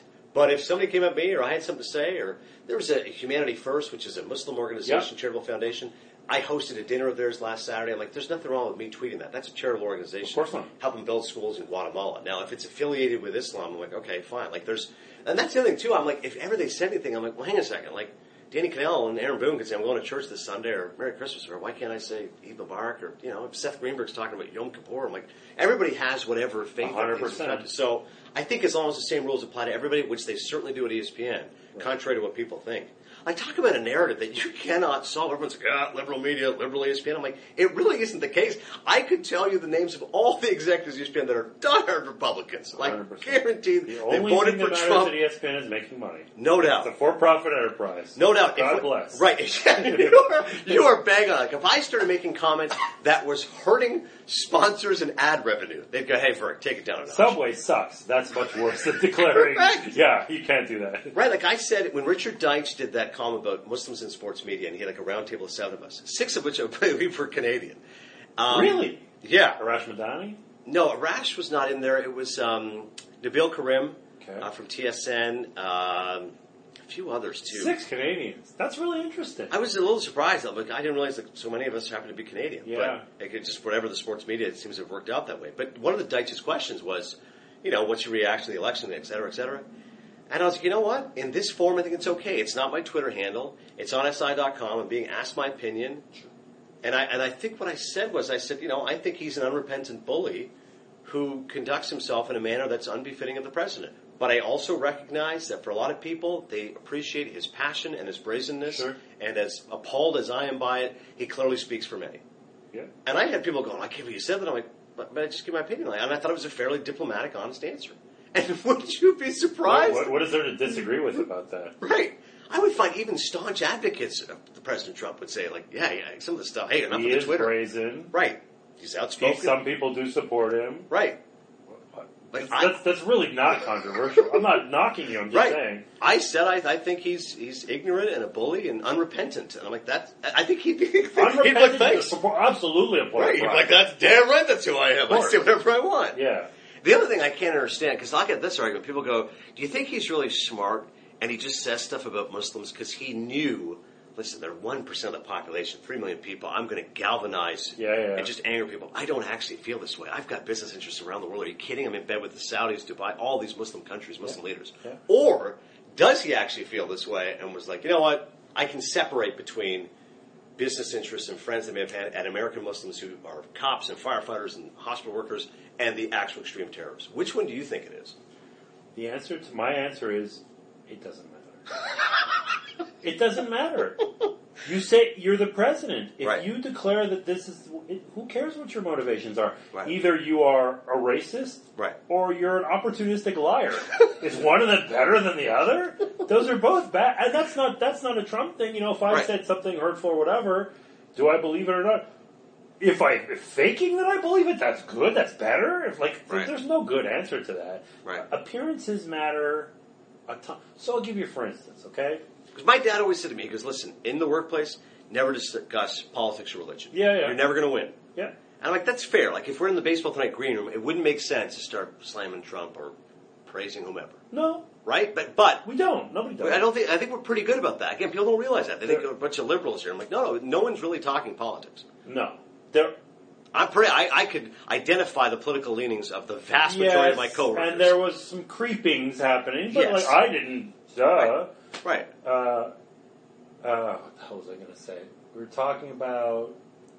Like, if I told you I voted for Jeb Bush, your head may explode. But well, and I should also point this out, too, for any of the Trump lovers now mad at me. I don't have a vote. I'm Canadian, so I did not cast a vote. Same. Right? So I can't even cast a vote. Oh, I remember what I was going to say. We were talking about whether it's this or that. Yeah. So some people, and I like this guy, but some people are not nuts about Justin Trudeau. Yeah. And he gets much more criticism in Canada than he does. I'm about to say, I got Canadian buddies who are liberals who do not like the guy. Absolutely true. Yeah. And one of the criticisms about Trudeau is that he comes across as phony. I don't believe this to be true. I think he's genuine. I would say there are two things going on. Number one is he and his staff do a very good job of crafting message, and they're aware of what things are going to look like, and they execute on them, and it makes them look good. Yeah. And also, he has convictions and believes that things are X, Y, or Z.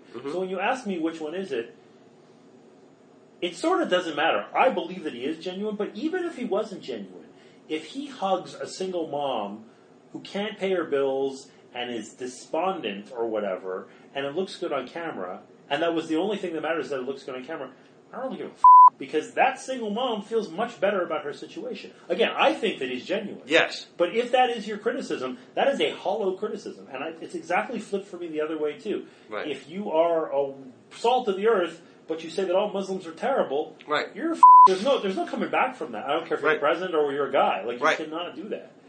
Yeah, it's weird, too, because you start to see support in ways that you wouldn't necessarily imagine. Yeah. Our mosque is in Meriden, Connecticut, and Rabbi Michael Kahn, who's been at B'nai Abraham for decades, comes to our mosque and is like, hey, listen, I'm just here to help. And he's like, listen, at our synagogue, we're going to start, we want to do interfaith events with Muslims and Jews. And he was like, listen, our people know something about being discriminated. And I'm like, I hear you. And he said, we know a little something. We're all Semites. Right. He goes, we know a little something about being stereotyped. Yeah. So anything you need, seriously, let us know. And when I hear stuff like that, then that warms my heart. Like a personal connection with someone who's saying, listen, let's focus on our similarities, not what divides us. And we're here for you. By the way, if he thought that was a method to pump up his congregation or get fundraising, I super don't care because it's still cool. Exactly. His heart's in the right place. Be cynical. I don't care. The amount of people after the election were just like, hey, I hope you guys are doing all right. I know it's a tough time for you guys. Hang in there. That means the world to me. Symbols mean everything. Small gestures mean everything. I don't care if your motivations are irrelevant. It doesn't matter. Right. Because I say it more for my wife. Eamon wears the hijab. She wears a scarf. So I'm like, people can't necessarily tell that I'm Muslim? Is he Hindu? Is he Sikh? Is he Christian? Is he Hispanic? I don't know. Like with my mom, with my wife, like she clearly identifies. Yeah. So like I worry more for her. Like what comments, what images, thoughts? Like I mean, for sure, you can drive yourself batty, man. Seriously. Huh. It's interesting. You were doing a lot of baseball, and now you're starting to the film stuff. But even on the sports front, college football and all that, and you've become more versatile. And I have read articles that bring you up by name that say, well, ESPN has a younger generation. This person's gone, that person's gone. Right. And they're investing more in people like Adnan Virk, they'll say. Right. And, I love all those people. I know. I owe them all money. It's very nice, and I think that aside from the fact that you're personable and good at what you do or whatever, having versatility is great. Did you say to yourself, this is a way for me to build job security, or was it like, football sounds great, let's fucking do some football? No. I had zero say in this. Anybody who thinks that I'm smart or savvy or calculated enough is sadly mistaken. They asked you to. They literally asked me to, and I do it. That is how ESPN works. Like when I got there, I'm working on ESPN News, and then after 6 to 9 months, it's like, hey, how do I get to the next thing? Like, how do I Mike Hill. Right. Yeah, right. Yeah. Steve Boonin. That's right. Kenny. Oh, my God. Yeah. The Hot List. All those guys, right? Like that was the first thing I ever did was the Hot List. We just grinded it out on ESPN News. Like, I don't know who's watching. If a tree falls in the forest, whatever. Me, Steve Weissman, Max Bredoff, Deuces Rogers, Mike Yam, Sarah Walsh. Like, all of us are just doing our thing. Yeah. And, eventually just... I figured it out because I was just like, oh, how do I get to the next level? And then I go, well, you have to make meetings with people. And I was like, oh, that's a huge misconception. People think you just come to ESPN, do a good job, and you'll get promoted. No. You should do a good job and then have meetings with all these coordinating producers and supervisory people and impress upon them that you should be on their show and then go to the next level. Really? I.e., I was like, all right, well, I love baseball. Like, how can I get on Baseball Tonight? And like, well, Mike McQuaid's the guy who runs Baseball Tonight. Well, what's he like? They're like, if you've ever played poker in your life, they go, he can be a little intimidating. Linda Cohn goes, he's intimidating, but he's like Belichick. Like he loves to win. And like if you can get him, you're set. And I remember meeting with him, and like 30 seconds in, like, oh my God, I'm a failure. Like he's fiddling around with paper clips on his desk. He's not making eye contact. Yep, that's right. I'm like, I could not be more despondent at this point. Should I just leave? Like this was a bad idea. This was on me. But I remember he was like, listen, you seem like a nice kid. Like, send me some of your stuff. But, like, I got no vacancies. Like, I got Carl Roberts. I got Steve Berthew. Like, sure. What do you want me to do? Like, I can throw you a couple days when those guys are on vacation. Then you bribe the Diamondbacks to hire Bird. Exactly. And I was like, counts when the opening's there. But it's funny with Mike, again, and this is advice for people, you try to find a connection, anything. Yeah. And with Mike, I wasn't calculated about it, but I was like, listen, man, I love Olbermann. Like, he's my guy. And I had known that Mike was the producer of The Big Show. And I said, Dan. He goes, oh, you're a big fan of The Big Show. I'm like, yeah, are you kidding? And then I started saying, like, I know you because of the book. Like, I read The Big Show. So you're Q. You're Niedermeyer Dad. And, like, all the catchphrases. Like, I'm aware, man. So then he was like, oh, okay. Like, it wasn't like he warmed up to me, but at least it was something, right? Yeah. And then he would say stuff like, oh, you're a big fan of Olbermann? Well, this is how he would do things. Or this was, I remember one thing was about watching highlights. And he goes, a lot of anchors just think, hey, we'll just give me the shot sheet and we'll read the highlights and go. And he goes, well, Keith always watched them. Like, he always wanted to make sure there was something in there that he was aware of it, do it with the analyst, make funny comments, whatever it was. So I was like, all right, if that's good enough for Keith, it's good enough for me. And I just liked hearing stories about, Keith and Dan and those guys. Like, I'm like you in that respect. We're junkies for just information and anecdotes, right? Naturally nosy people. So then it was just, like you said, Burt gets a job there. I'm like, oh my God, now I got a chance. And because I had met with Mike several times, given him video, et cetera, pounded him, it's all persistence, right? Chris Berman gives the best advice ever. He goes, for any aspiring broadcasters, there's a fine line between being pushy and a pain in the butt, and only you know what it is. So you've got to find that fine line. So thankfully it was like, all right, Ravitch's the main guy, but me and John Shambi, me and Boog will split whatever Berthew used to do. And all of a sudden Boog does play-by-play full-time. Okay, now you're the guy. And now, obviously, Baseball Tonight's changed. But the college football blew me away. I remember I got the call from Bill Graff, who oversees studio production. He called me in. He goes, hey, we're going to put you on college football on ESPN 2. And I was like, what? and he was like, yeah, it's going to be happening in the fall. And I was like, are you sure about this? Because I'm Canadian. Like, I don't know the Big 12 from the SEC. Like, I've been here a few years, and I can get by. But listen, it'd be like you and me talking about the Habs in '86. I'm like, I got that. Yeah. I have no idea what happened in the national championship in 1984. And he was like, but you don't have to have past history. This is studio reps. It's live events. You're just focusing on this season, this team, and maybe a couple years past. You just need to know the basics. You'll get through it. And again, you're smart. You'll work with the analysts, figure out what they know, extract information, et cetera. So it's really fascinates me. Of all the unpredictable detours my life has taken, I never would have thought my career at ESPN consists of doing baseball in the summer, college football in a prime position in the fall, and college basketball in the winter. Like, that's crazy. Like, I'm the studio host on Thursday, Friday, and Saturday on ESPN. I never would have dreamt that would happen. And that was somebody else's decision. Now, I remember, again, I want to find out, like, who decided this? And John Wildhack, who was the vice president at the time, he had said, he goes, I'd seen you on college basketball with Jay Williams and Seth Greenberg, and I thought you worked well with analysts. Oh. But then Lee Fitting, who sees college sports, like, no, it was my call. Like, we got to have this guy in here. So I have no idea whose decision it was. But in answer to your question, it was not my decision. And that's where I think it gets tricky. People go, oh, did you just find a way to put yourself on? I'm like, no, trust me. I remember starting, and I told Lori Leno, the top director, I got 3 goals. If I get any of these 3, I'd be thrilled. If I could host my own sports center, like 11 p.m. Sports Center Monday to Friday. Oh, yeah. If I could host Sports Nation, because I go, then I can do the pop culture stuff. That was Beetle and Colin. Yeah. Or be one of the hosts of Baseball Tonight. I said, if I get one of those 2, that's great. I never said, I'd like to work on 5 different things and somehow be a jack of all trades, master of none.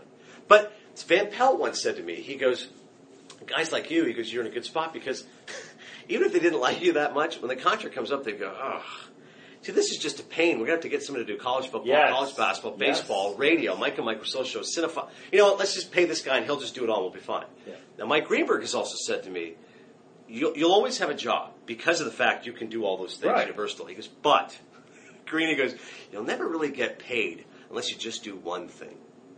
Like, he goes, because they'll undervalue you in some ways. They'll go, because you're making 5 jobs. You're not getting 5 salaries. Right. So he goes, it's better to be me. Like, Greeny's like, Mike and Mike. I do, Mike and Mike. But there's only a couple of Mikes in the world. And that's my thing. I was like, listen, I'd like to host the 6, but it's Jamel and Mike. So you know what? Credit to them. They're great. I can't force my way into a position. Yeah. I just do what I'm told. I really do.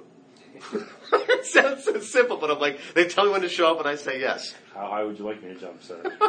Like, this past year, Jonah, I've done college football, college basketball, baseball, World Cup of hockey, college hockey Frozen 4, women's softball wraps, which means studio work. Yeah. Women's WNBA. Wow. Women's college basketball. Like, I don't know anything about these things, but you want me to do it, I'll do it. Like, direct traffic. Right, exactly.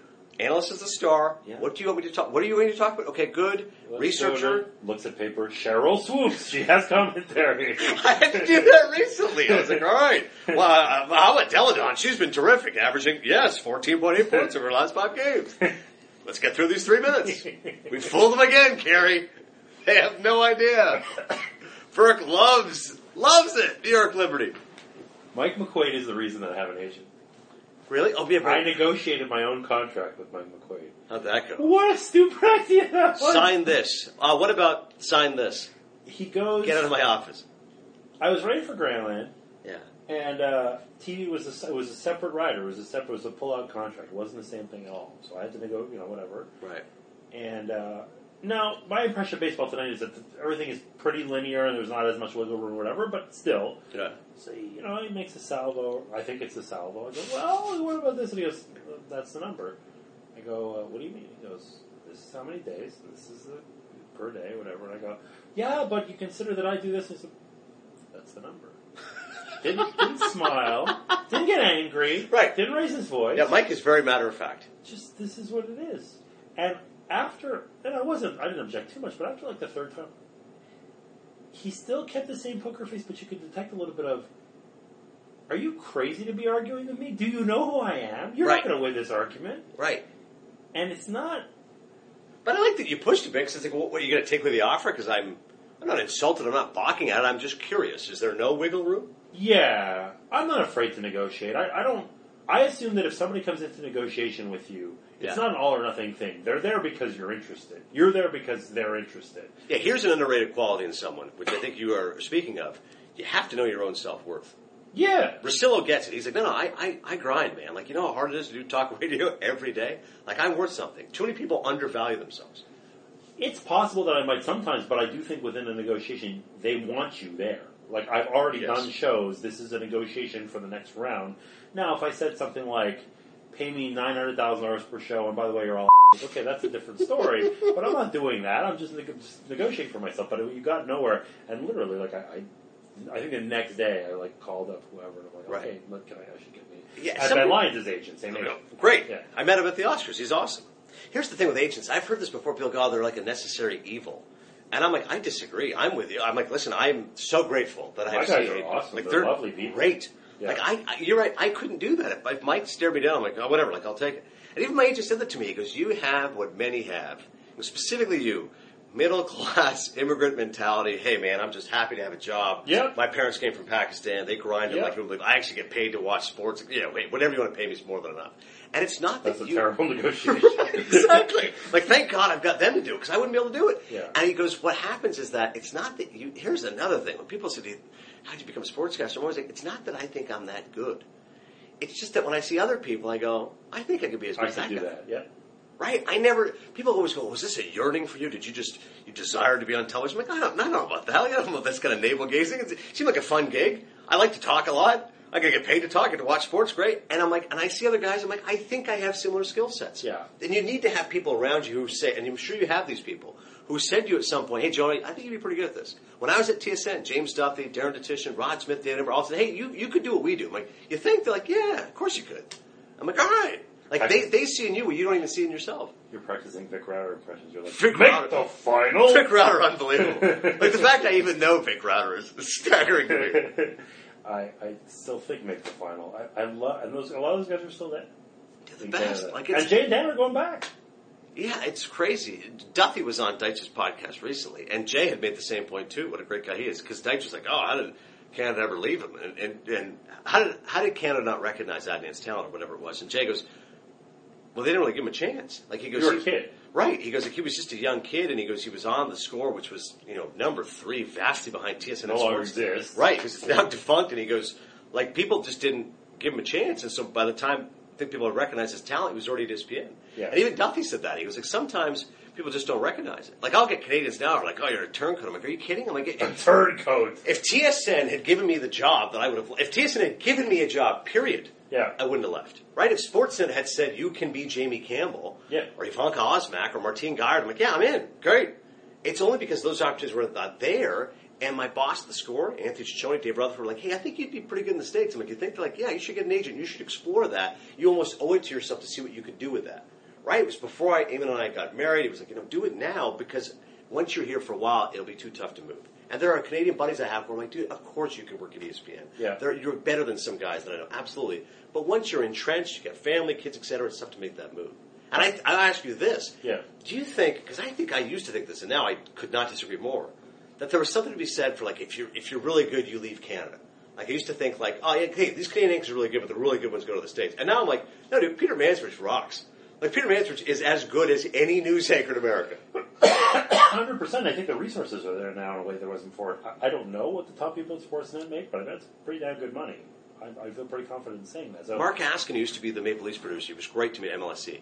He said to me once, he goes, it's a real fallacy to think the best sportscasters work at TSN, Sports, and ESPN. He goes, like, the best sportscaster might work in, like, Kamloops. And I remember a week later going, Discovered or whatever. Right. And then I remember I asked him that quote like a month later, and he goes, yeah, I was wrong about that. I'm like, what do you mean? He goes, I thought about it, and he goes, he would have been discovered. Yeah. He goes, eventually, if you're really good, people do recognize you. He goes, somebody happens to hear Dan Schulman, who was great on your podcast, and told that story. It was literally that somebody heard him. Yeah, and Mark goes, you know what, eventually, if you're really good, somebody does find you. Not for nothing, but Dan looks like he might be transitioning a little bit more to Canada now as well. So right. I think there's something to that. I want to ask you about, we talked a little bit about baseball tonight, and well, it's been chopped up. It's not what it was. There used to be a million shows or whatever. The industry is what it is, and maybe it was unavoidable. I guess the way that I can maybe try to enter this conversation is to ask you, what was that show, or is that show at its best? Like, what, if you could replicate X, this type of show, this type of night, this is the night that I executed on this and it worked really well, what would that look like? That's a great question. I think the best aspect of baseball tonight was it was a smart show. Yeah. I think at its apex, it was appealing to people who were intelligent, knowledgeable baseball fans, who were looking for something beyond just the surface of this team won, this team lost. Yeah. And I think, again, it's the analysts and the producers that work with those guys to extract and say, give me your knowledge, give me this fountain that I can drink from. And like some of those breakdowns guys would do, like we were talking about Mulder, like those guys could watch a half inning, like, he's got nothing tonight. Like, Glanville's incredible. Like, and they know who to hire. They bring in other ex-jocks who never make it on air. They've told me names like this person. I'm like, wow, that guy's a good player. Like, he sucked. Right. But Glenville, awesome. Oh, Eddie, awesome. Cora, awesome. Right. They're just so analytical, and they're able to convey that information in such an efficient manner, and it's succinct, and it's memorable. Like you're right. And I think TV, like many jobs, when you feel it, you can feel it. And there were some shows that I'm like, man, these guys are good. Like we're rolling tonight. It's 2:30 in the morning, and no one's watching. We're getting a point too, but man, these guys are good. And nobody ever mailed it in. Like that sounds like a cliche, but it's true. I never listen. Off air, we're all dragging and complaining. That's true. But I never felt like on there, I'm like, oh, God, let's just get through this thing. No, on air, that's the fun part. That's what you're waiting for, just sitting there. Right, the rest of it, we're complaining to no end. What's it? WebGem Eddie, what's the... WebGem Jimmy. It's intelligent television. Giant glove walk here from the studio, and then it results in cake. Intelligent. Dallas Braden getting whacked in... I ruined Dallas Braden's vest. He no longer wears it because there was cake all over it because it ended up... It's just such a bizarre moment. And like that goes to Phil Orlins, our boss, because he was always like, be unpredictable. What was it? Get comfortable being uncomfortable. And we're like, great, inmates running the asylum Perfect, now. So Derek Carty's going to have a lobster. Right, he called him Shill, I think, or Kurt Jr. I'm like, oh my God. Like the fact that some of these things even happened, like you and I are going to be laughing at some old folks home one day. Well, and I was taught when Ravi was on the podcast, I pointed out to him that the first show that I did was him and Shilling and Kruk. Oh. That's tough. Right, and the thing is, like, especially Shilling, I think he has a certain reputation or whatever. He can be wonderful to get along with, and it can be great, whatever. Yeah. But, Shilling can be tough, Kruk can be tough, and Ravitch, a teddy bear, but when you don't know him... Oh, yeah. No, Carl makes you work for his affection. He makes you work. He does not... Like, you and I are ingratiating from the beginning. Right. But he will not... He's not extending his arm around you. Like, it's just like, hey... I think the first 6 months I worked at baseball, it's like, hey, Carl, hey, all right, good. Like, that's it. Like, and it wasn't a bad thing. It was just like, you've got to work a little bit for my trust, which is probably a better way to live life. What I do is stupid. Like, I'm immediately treating them like my neighbor, and then if they let you down, you go, I can't go back to before. I remember one time when I was an associate producer at TSM, Mark Millier, who's still there. Yeah. He said to me, he goes, you listen, you're too nice from the beginning. And he goes, eventually, if you're in a position of authority, then people won't respect you. So you've got to be a little bit lukewarm at first. Interesting. And then work to give them some affection. But what if it's not your personality? That's what I say. I go, I just can't do that. I've been in positions of authority. I've been like an editor and stuff before. I'm the same. I don't know. I'm not going to like sugarcoat things. Like if you really your article, I won't be mean about it. I'll be like, well, you got to fix this. But I don't know. It's almost weird. Like if you try to be the hard ass and you're not, like that comes across as even more fake. That's true. But one of my biggest flaws, I don't know if you have this. I don't think you do. You're better than me in this department. But it's like a telltale sign of what you should do, which is it's better to be honest than to be nice. But I'm like 99% of the time, I'm better to be nice than be honest. I have trouble. I don't know what. Maybe that's my insecurity. You can get most of the way there. You can tell a 95% truth. And be nice. That's doable. I think that's my Yeah, I guess I'd have to go compliment stance. If you go, hey, listen, man, I know you're trying real hard. We got to do a better job with this. But I really like what you did over here, so keep that. Yeah. I really like what you did over here. Right. That's okay. But that's just a management style thing. I don't know. Like, thank God I could never be in management. I could never manage people. But you would have said that about Havens too. Like you would have been like, well, he's smart, but he's and right. He was and he's the guy who solicits more input than anybody. They all do. Yeah. But he's like, tell me, like, especially me, because we're alike. Yeah. So you bring me in and be like, okay, we're going to do the Thursday show. Like, we start emailing a week in advance. Right. Let's do this and this and this and this. And he's just like, yeah, and he's enthusiastic about it or whatever. Right. You're just staying true to yourself. Yeah, I guess that's true. Eventually you kind of find your rhythm, whatever you need to find. You don't need to be a hard ass to be successful. No. And you couldn't try to be McQuaid. There's only one McQuaid. You couldn't, not that he's a hard ass, but you just couldn't adopt that personality. But aren't you sensitive to criticism, like me? Yeah, but I still need it. I definitely want praise too. Yeah. But I want to know if I and there are very few. I'm very fortunate. I don't think I've had too many bosses in my life in any field who've just been super harsh about their criticism. They can be very direct. But there's no ad hominems. There's no anything like that. You're right. You can give it to me. Just like, if it's you up and you are a up, that's no good. That's a good point. If it's personal, then I get upset. But if they go, hey, this, and you're right, Mike has done that with me with video. Like, hey, this was not good because you did this. This is what you need to do a better job. Yeah, he's and then instruction. You go, right, that's constructive. Hey, no problem, whatever you want to do. I think it's harder when it's subjective. If they say, hey, Joe, I just didn't like that joke. Because I'm like, well, whatever. Like, maybe your sense of humor sucks. Was it right? Phil? The Bashing Boy chick? One of them said don't Bashing Boy chick, yeah. One of them said don't do it anymore. Jock Peterson. Yeah, it was Jock Peterson. Yeah. It was great. And, I love it. Right. Kathy Leo Grande loves it.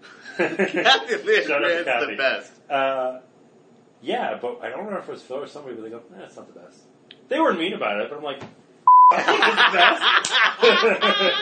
I don't really care. Well, that's what I think. Like, I remember one of my first shifts in ESPN News, I said something about the end of a game, and I said it was the best twist in The Usual Suspects. Yeah. And the coordinating producer goes, I'd go just because you have bad movie taste. They said to me, they go, it's a top 10 movie. They go, I think you should change it to more shocking than the surprise ending of Lost. And I was like, but I don't watch Lost. Lost sucks. And they go, no, Lost is much more contemporary. I'm like, I don't care. I think people have seen The Usual Suspects. And Neil Everett, who I love, gave me the best advice. Because I said, man, I go, you know when I knew that I loved you? And I said, my brother was watching you because he lives in Wisconsin. It was before I lived in America. And he texted me because you never believe this. Neil Everett said on a highlight, he'll take him across the street to Mitch and Murray, which is a Glenn Ross reference. Like, are you kidding? And I was like, yeah. I go, that guy's the greatest sportscaster of all time. And when I met him, I told him that. And he goes, it kind of like your Bashing Boy chick. He goes, yeah, a couple of producers, they didn't like that. And I said, why? And they go, well, what's it from? And I go, it's from Glenn Ross. They go, I've never heard of it. People don't know what that is. And I was like, well, I don't care. And Neil said this is the truest thing he's ever said. He goes, yeah, but I get it.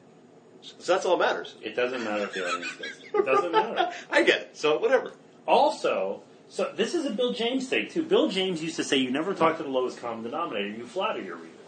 You assume that they're going to come along on your wavelength. Because what happens is, often, not always, and this is going to lead me to like the big question, but anyway. What is the meaning of life? No.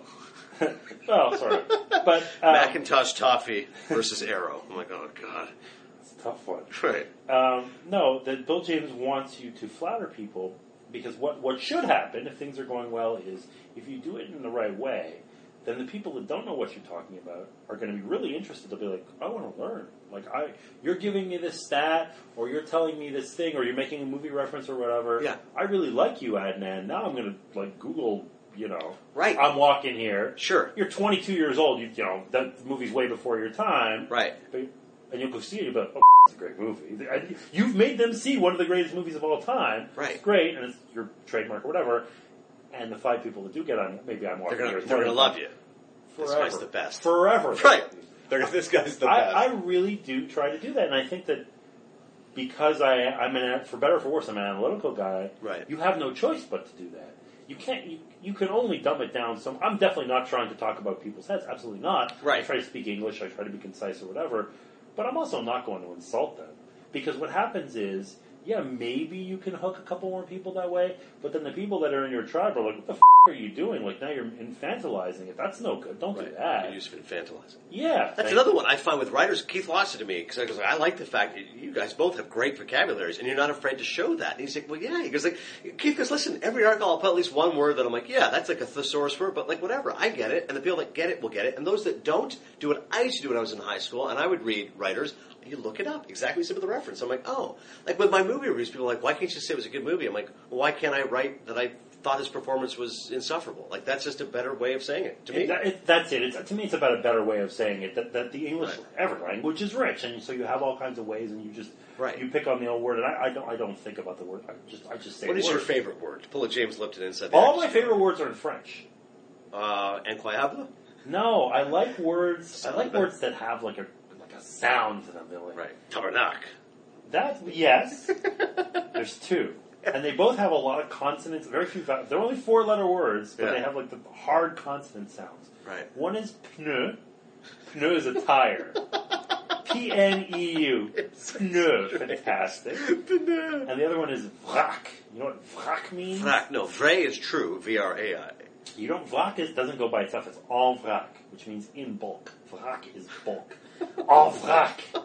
I like it when you sound like I'm not a Star Trek fan, but I assume it's like what you would sound like if you were Klingon or whatever. Right. Yeah.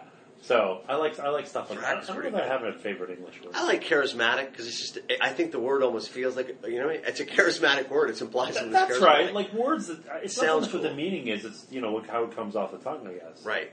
Superfluous is not bad. I just find I like using words people are not using enough.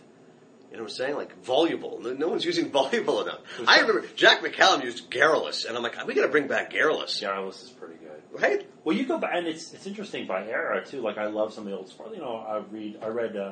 I I didn't read Breaks of the Game until a couple years ago. Oh, Halverson. Halverson the best. Yeah. Halverson, first of all, is Halverson, but secondly, he's writing in 1979. Right. People just speak differently in 1979. Right. By the way, there's some good now, like, you know, something, and obviously it's going to go out of style or whatever, but like, lit is kind of good. Like, that's okay too. I don't mind. It's lit right now. Do you ever get depressed when you read those great writers like Halberstam or whoever your favorites are, Mordecai Richler, let's say? Do you ever Great biography of Richard just came out, by the way. Oh, yeah? It just came out. My dad was just talking to me about it. I just saw my dad a couple of days ago. He goes, you got to read it just because it's like 750 pages. I'm guessing like huge cad.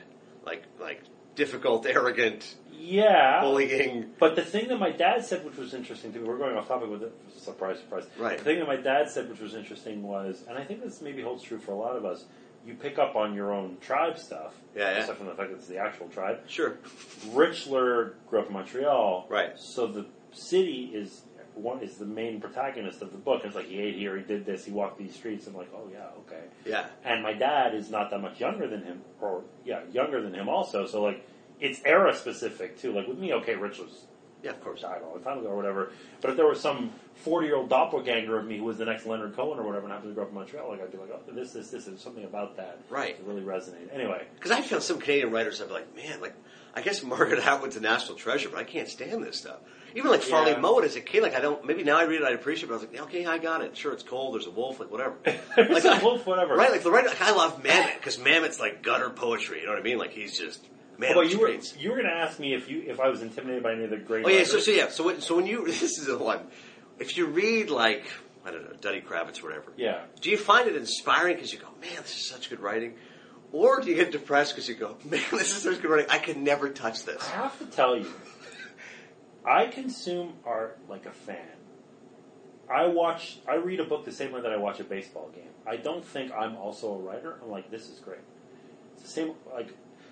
I don't, by extension, then say the same way that I couldn't do what Mike Trout does, I couldn't do what Richler does. Right. It's just that I'm a consumer. I'm never purposely reading for tricks that I can learn, anything like that. I'm reading for enjoyment. That's it. That's all. Nothing else. So maybe in some abstract way, 5 years later, I'll be like, oh yeah, maybe I got a little something out of that and I can put it in my repertoire. Yeah. I'm also just like, I like reading. It's just consumption. It's entertaining. It's just consumption. All of it. That's a big thing. Like, remember as we were kids, how many sports books you'd read? And now I'm like, I can't. I remember, like, if someone's... I get sent sports. I get asked to review sports, which is a huge...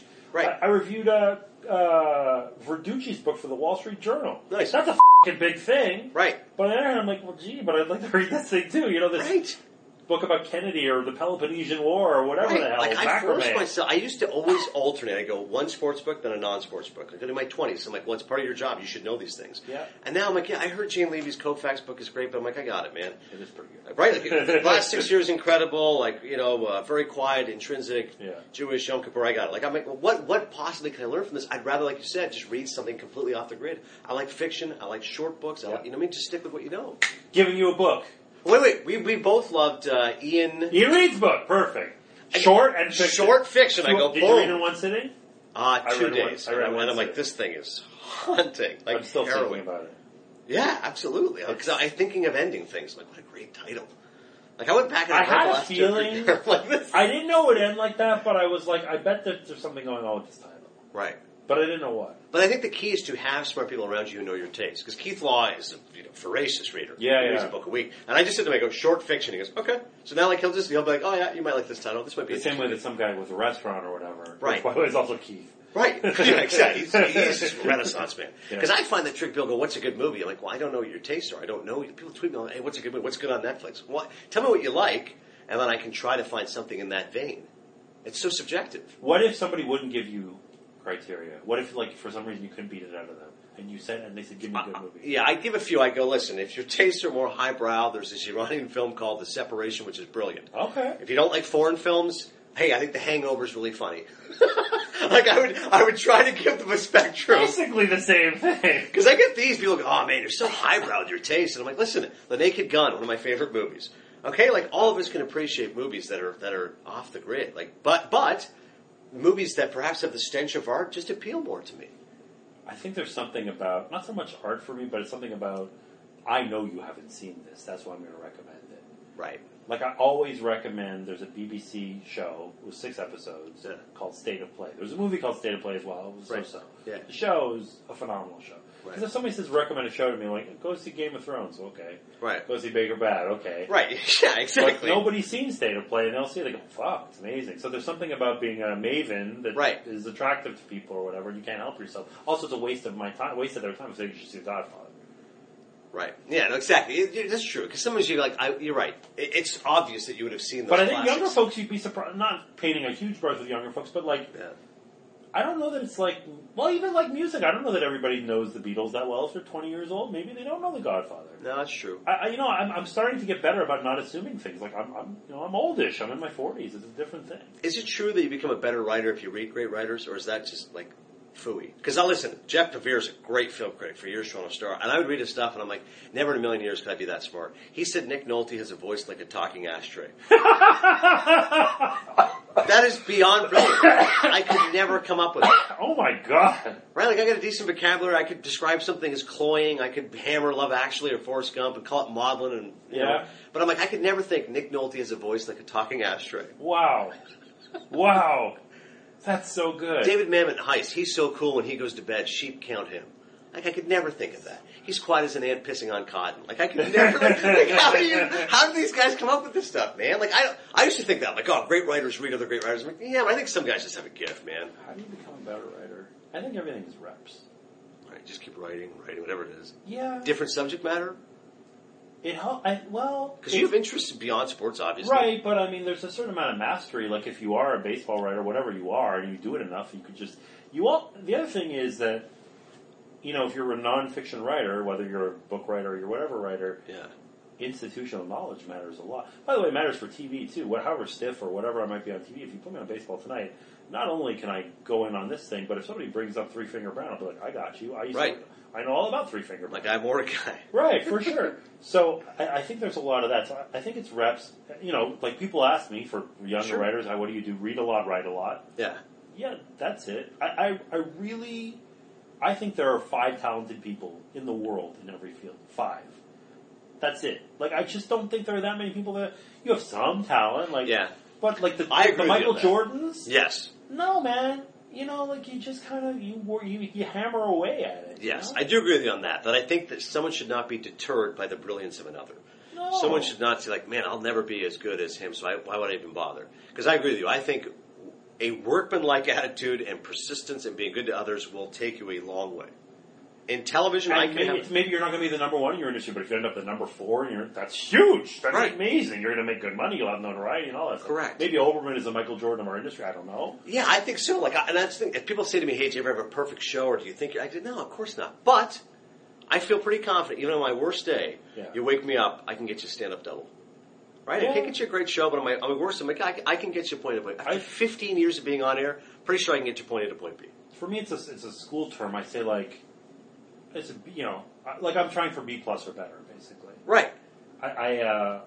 John Anderson used to always laugh because I would mention like grade 9. He goes, "What a giveaway! You're Canadian." I'm like, I never understood it. I'm like, oh, sorry, freshman, junior, sophomore. I'm like, whatever, man. Grade 9. Remember OAC? Grade 13. We're like, what? You guys went to high school for 5 years? CJEP in our case. CJEP. Man, what a waste of time that was. What was I going to say with the B+ stuff? So I got into a conversation on Twitter about no-hitters and stuff like that. Have you ever seen a no-hitter? Have you ever this? Have you ever that? Right. And some person brought up Matt Cain and said, like, what was your reaction to Matt Cain? Wow, what a great game that was. And I quote tweeted and I said, the Matt Cain game is the only time I've ever ridden drunk. I was at a bar in New York. This raises a great point, because I said to someone, I go like... Hemingway and all that. But then they go, you just got to get blitzed, because you lose inhibition, you just let it fly. I don't have inhibition as a writer. Yeah, I think it's a poor philosophy, because my view of that is, if you have to get drunk to do it, what happens when there's no booze? Well, you can't always... Hemingway was always drunk. Perpetually blitzed. I asked Keith Law, I said, Hemingway overrated, underrated, or properly rated? He goes, overrated. I said, many consider him the greatest writer of the American century. He's like, yeah. He goes, actually depends on the book, I think. He goes, listen, his 3 greats, he goes, if you went Old Man of the Sea, For Whom the Bell Tolls, Farewell Arms, great. He goes, but I'm telling you, there's a lot of crap. Keith goes, you tell me Islands and the Streams is a good book? Try reading that. I wrote an article about bullfighting. I went to. I used to write for Men's Magazine, and it was Penthouse sent me to Madrid to write about bullfighting. Cool assignment. Yeah. By the way, I was horrified and I hated it. I know. Yeah, but Madrid's rad, and that was great. Sure. I read Death in the Afternoon. Right. Not a top 3, or not a notoriety top 3. Sure, but bullfighting, it's right. Yeah, ultimate masculinity, whatever, and it's very Hemingway. Yeah. It's pretty good. It's it's pretty. And I. My style of writing, whatever my subject matter is to write short and concise and no flowery words. I could say infantile or whatever, but I wouldn't say like the stream reminds me of the like. I don't even know how to do that. Right. So and I was trained like I used to be a stock market writer. We're trained to be concise because the subject matter is complicated. I've always written about complicated stuff. Right, and the key is that it's not simplistic because you're still really observant. Well, thanks. I mean, but that's the goal. Is you want to make it accessible to people without talking down to them. It goes to the Bill James thing. Right. Yeah. Because the Expos book, like you said, it's not ornate or unnecessarily flowery, but it's perceptive. It's observant. I learned about these people. I was like, hey, Donald Sutherland is like this crazy Expos fan. Like, huge Expos fan. That story was bananas. Like he's on set of like ordinary people, and he'd have to call in Indonesia calling. Yeah, right. Totally. And he has to listen to the play-by-play. And it's like that is fanaticism. That's a fan. It would cost like $800 to do that. Like I could. 10 minutes. That story blew my mind. Yeah, there's just, and I think that's maybe that's the common denominator. You talked about like what does it take to be a good writer? What does it take to be a good broadcaster? Right. You're telling stories, right? However you want to tell your story. Just keep in mind what you're trying to do, and I do. Again, I agree. Like the whole thing about this is for me. A mock in here is for me. Yeah. But you are still telling a story, right? And you have to figure out the way to do that. So that takes crafting or whatever. But yeah, it's going back to the 5 talented thing. Like I just, if you're a younger person or whatever, just like don't get discouraged. Like right. You have some baseline intelligence or whatever. Yeah. Just roll with it. Like it'll be fine. Things work out. That's my biggest thing. At the end of the pod, and I know we're not there, we still have another 2 hours to go. Yeah. I don't know about that. But at the end of the pod, you always ask for advice. Yes. And I have another one that I'll use later for that when you ask me that. But one that I tell everybody, 2 words, thick skin. Like people try to destroy you now. Like people, they want nothing more than just blow you away. So when someone says, what's it take to be a good broadcaster? I could say be a great writer. I could say be knowledgeable about all sports. But I'm like, honestly, man, thick skin. Because the amount of discouragement you're going to... In the past, it was just a station director going, not for me. Or not getting back to the tape. Now, with the Twitter and the Instagram and the Facebook, there's so many people who are just annihilating you. Thick skin, man. And people, my friends would describe me as sensitive. Like, you're a pretty sensitive guy. And I'm like, hey, I can't be that sensitive. The amount of crap that I got to hear from people, like, you cannot be. With your background. Sure, exactly. Like, I'm more hardened because I'm a minority, because the way my religion is portrayed, etc. I'm like, dude, you got to have thick skin. And it's tough sometimes. You just want to crawl up in a ball and cry. Oh, no. One thing which I realized recently, I am ambitious but not competitive. See, that's a great trait. I didn't even realize that until recently. I am trying everything in my power to try to help people. Like, if somebody loses a job or whatever, like, what can I do? Here's a Rolodex. Can I make a phone call? What can I do for you? That person might end up competing against me. I don't give a yeah. I think that I'm desperate for people to... I want us all to succeed. That's a stupid, idealistic, whatever, 12-year-old... That's very Canadian of you. I like it. It's I guess, but if somebody tells me that I'm not good enough or whatever, I can do it. Right. Not that I'm competitive. Yes. I'm ambitious. And in this industry, ambition doesn't always work because you have to work within the context of the team. Oh, are you too... Oh, who are you to say this? We have 50 people working here. Why should you get this thing or whatever? Like... Right. What special treatment? I just believe that I believe in my heart that I can do it, and I know that I think I can be good. That's a really weird thing, which I just very recently I just came to that realization. That's pretty good. I like that. Ambitious without very ambitious. Because you're right. Sometimes I'm like, maybe I'm my own worst enemy, and it's some of what you're saying. I'm always trying to praise others, and I'm not doing it. I'm not calculating. I'm like, no, this guy's really good. Like he's better than me. Like I remember one time I was talking to Phil Owens, our boss. I'd like to do more play-by-play, but I'm like, you know what? Dave Fleming's better than me. John Shamby's better than me. Like I mean, these guys are great. Like I to say anything else would be foolish. But I'd still like to get the opportunity to do it. I think I can improve. I think I can get better. Yeah. And so sometimes I'm like, maybe I'm my own biggest flaw. But then I think, no, if I was a manager and I had an employee who was always praising others, I'm like, yeah, you know what? I respect that this guy is not insecure, that he feels like he needs to belittle others, that apparently he's confident enough in his abilities, 100%. that he's being praiseworthy. So I hope that My superiors see it that way. I don't know if that's always the case. How are you liking them play-by-play?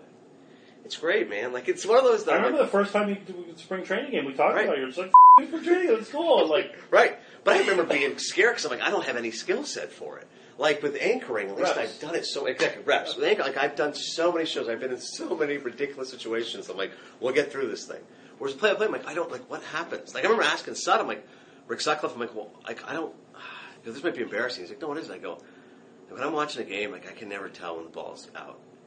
He said, what do you mean? Like, when the ball gets in, I'm like, it's gone. I'm like, no. Like, remember, as kids, we used to say Fergie did. Fergie Olbermann. So my buddy's like, oh, yeah, Fergie Olbermann screws up with the Blue Jays calls. Too high, too far. Right, Fergie did. And I'm like, I could never done it. And then he was like, no, it's not. And I asked people, and they go, okay, A, watch the outfielders. Okay, like, as soon as they turn, they don't move. That means it's gone. So there's one. And two, you don't say it immediately. You say, that ball's hit well, deep to right, and then that buys you enough time that you can tell. And that actually builds drama. It's a good device. Right, you would never just go, yeah, that one's gone. Like, this is so and like Joe Buck is phenomenal, right? There's nobody better at baseball play. And I'm like, Joe Buck is always like, it's back, track, at the wall, gone. And I'm like, yeah, like he gives himself enough time to see it and go from there. My favorite play-by-play call ever, and Joe mentioned it in his book, which is fabulous. People should read Lucky House. Yeah. Joe is so funny. I've never met him. I want to meet him one day. He's one of my favorites. I love doing the podcast with him. Like you mentioned, 5 guys. Like I think Joe Buck's right there with Olbermann. Like in his crap play, he's awesome. I will never understand the amount of vitriol that guy gets. I think he's brilliant. I think he's. No. That's the best. Joe Buck hates your team. I think he's knowledgeable. I think he's intelligent. I think he's funny as hell. I think he's great with his analysts. Like, he's holding back how funny he is. Right. That's why the book was so illuminating because you're like, man, this guy's really funny. And then with your podcast, I'm like, no, this guy's legit funny. We spent the day. We did the Brockmire thing. Right. Like, not just funny, but like... Oh, no, like dirty funny. Right, yeah. John Crux said to me, he goes, oh, bro, you blow your mind here, so it's not going to be Joe Buck's. And I'm like relatively genteel with my humor. I don't mind a little bit the sex jokes. I don't mind other people, though. Sure. Yeah. So when he comes, I'm like, whoa. Okay. Yeah. That's my goal. I want to hang out with Joe Buck for a day. Yeah. But it's one of my favorite sports memories. Not related to Canada, but I was 13. I really loved baseball from this moment on. 91 World Series. Twins, Braves, worst to first, one of the greatest World Series ever. Every game, 1 run. Jack Buck's calling the games, Pat O'Brien hosting it. Like I just thought every element of it, like the Herbeck and like the Lonnie Smith getting faked, and like there was no better subplot than Kirby Puckett, this bowling ball of a guy who was struggling terribly, and then in Game 6 says before the game, "Guys, get on my back. We're going to win this thing." Makes a spectacular catch, and then that home run. And I can't articulate it well. My brother would always be like, man, I don't understand why you love that home run so much. Like, why do you love the call so much? I'm like, I just love it. Hit deep for Mitchell, and we'll see you tomorrow night. And I would try to think, like, maybe it's the enthusiasm of Buck. Maybe it's the sick nature of it. Maybe it's the fact that literally if the ball goes, it cuts to Kirby, and this guy's got his arms outstretched. I'm like, yeah, it's like the weight of the emotion's gone. But Joe nailed it. In his book, he said, this is why it's such a great call. He said, my dad called it right away. And he goes, in play-by-play, that's the biggest trick. And that's, Joe took so much heat over like the Tyree catch. You're like, why were you not going berserk? And he said, because you want to be accurate first. And you want to just make sure. You never caught it. Right. You got to make sure, like, okay, it's a catch, and then I guess you can go berserk. But the worst thing is if you Fergie it. God bless Fergie Olbermann. I don't even know how much he used to do this, but as a kid I thought he did it all the time. But if you miss the call, and he goes, my dad nailed it. Like, he knew right away. And he goes, you know how hard that call was? The plexiglass. The ball had to clear the plexiglass, plus it's a white ball and all those homer hankies. And he goes, he didn't flinch at all. Like, it was a big-time moment in a World Series, which at the time I thought he was awesome, but Joe tells in the book his dad was struggling, didn't get along with McCarver. Like, it was not a good situation. It was pretty much untenable. And he was in that moment, that was an MVP moment. Like, that was an A-plus call. And I'm like, it is a phenomenal call. Like, I go back and watch it all the time. Adam Amin, who does a great job, play-by-play, ESPN, he goes, well, I got one. He goes, there's Joe Buck. I got to find the game. I wish I knew it offhand, but it's a Yankees-Red Sox game. It's like, 03-04, the height of it. Joe Buck didn't say a word for an entire at-bat. Whoa. It's the first batter of the game. It was Johnny Damon. And, whatever. I don't even know. First pitch, I think it's Yankees, here we go. And then strike one. And the crowd just going, burger. Ball one. Strike. He doesn't say a word. Wow. And even to the point, the ball grounds out to like second, throw to first, still said nothing. I thought, I'm like, well, at least he says the call. He goes, no, not Mark Bellhorn over to Millar. It was just like, nope, not that. And just after the play was done, then it was like, and in steps the next batter. I'm like, That takes guts to be like, this crowd is going bananas. I'm not saying anything. Wow. You've got to look it up. I'm telling you, I did not believe that it actually existed. Well, Scully's the guy. For letting the audience breathe, there's nobody better. Right. Just let the picture come to you. And I've learned that now with play-by-play. Before you were like, you've got to have information, stats, nuggets. TV's very different than radio, too. No doubt. If I think radio, I think it'd be impossible because you've got to say so much. I could never do radio. If you're new to it. Yeah, I could never do it. I think radio would be the place where you truly do need to go to Sheboygan and like cut your teeth. And no doubt. I could never do radio. But TV, you go, again, I've got Kirchen, I've got David Ross, I got Eddie Perez. Like, just let these guys do the heavy lifting. I'm just here to pick and pop, supplement where need be. And then if there's a big home run, then you go berserk. You're Brad Doherty. All right, well, a couple more. So, yeah, and this is the big one, right? So you mentioned Jamie Horowitz. Yeah. So, Jamie gained a lot of notoriety at ESPN for the Embrace Debate thing. Right. Goes for Fox. It's controversy. There's other stuff going on that's not part of this conversation. Sure. Whatever. It's an interesting thing because I know that's not like, you know, I'm not looking for you to comment negatively or positively or whatever. But sure. It's not maybe not your favorite thing to have people being loud at each other or whatever. Sure. But, you know, we just talked about the fact that people disagree like that. That is absolutely good television. Yeah. Can we get to, I mean, is this it? Like, is this the only way for highlight shows, for studio TV or whatever to work? Is there just takes over the top? Because, like, SportsCenter's not what it was. Things have changed. Highlight shows are not what they were. Baseball Tonight's not, it doesn't, it's right. 1/5 of Baseball Tonight's before. Right. Does it just have to come with that kind of over-the-top approach? And if not, and you're running the show, right. What's the approach? You know, Max Bredoff said to me, my good friend at ESPN, he's unbelievable. He said to me, he goes, you're an endangered species. And I'm like, what, Canadians? We're deporting us now? He goes, no. He said, a male studio host. He goes, there's not many of you going to be left. He goes, listen, Beatles killing it on NBA. He goes, you know, Carissa Thompson, the likes, like they're smart, they're young, they're engaging, they're pretty, etc. He goes, like guys like you, like, hey man, like we don't need Virk. It's only a matter of time. He goes, you, Reese Davis, Chris Carter, like, there's a few, but he goes, and so then I got worried because I said, to me, it's all about live games. Like that will never dissipate. The people's enthusiasm. That's why, yes. And penchant, exactly. Due respect to all of us, right. all of you. Right. At the end of the day, they're there to watch the game. So as long as I'm doing the halftime for Ohio State, Michigan, then I'll have a job because somebody does have to narrate and give the sponsorship and give a nugget on what else is happening. Cool bands. I don't know. I can watch it's just a band the whole time. I've been to college football games. It's pretty entertaining.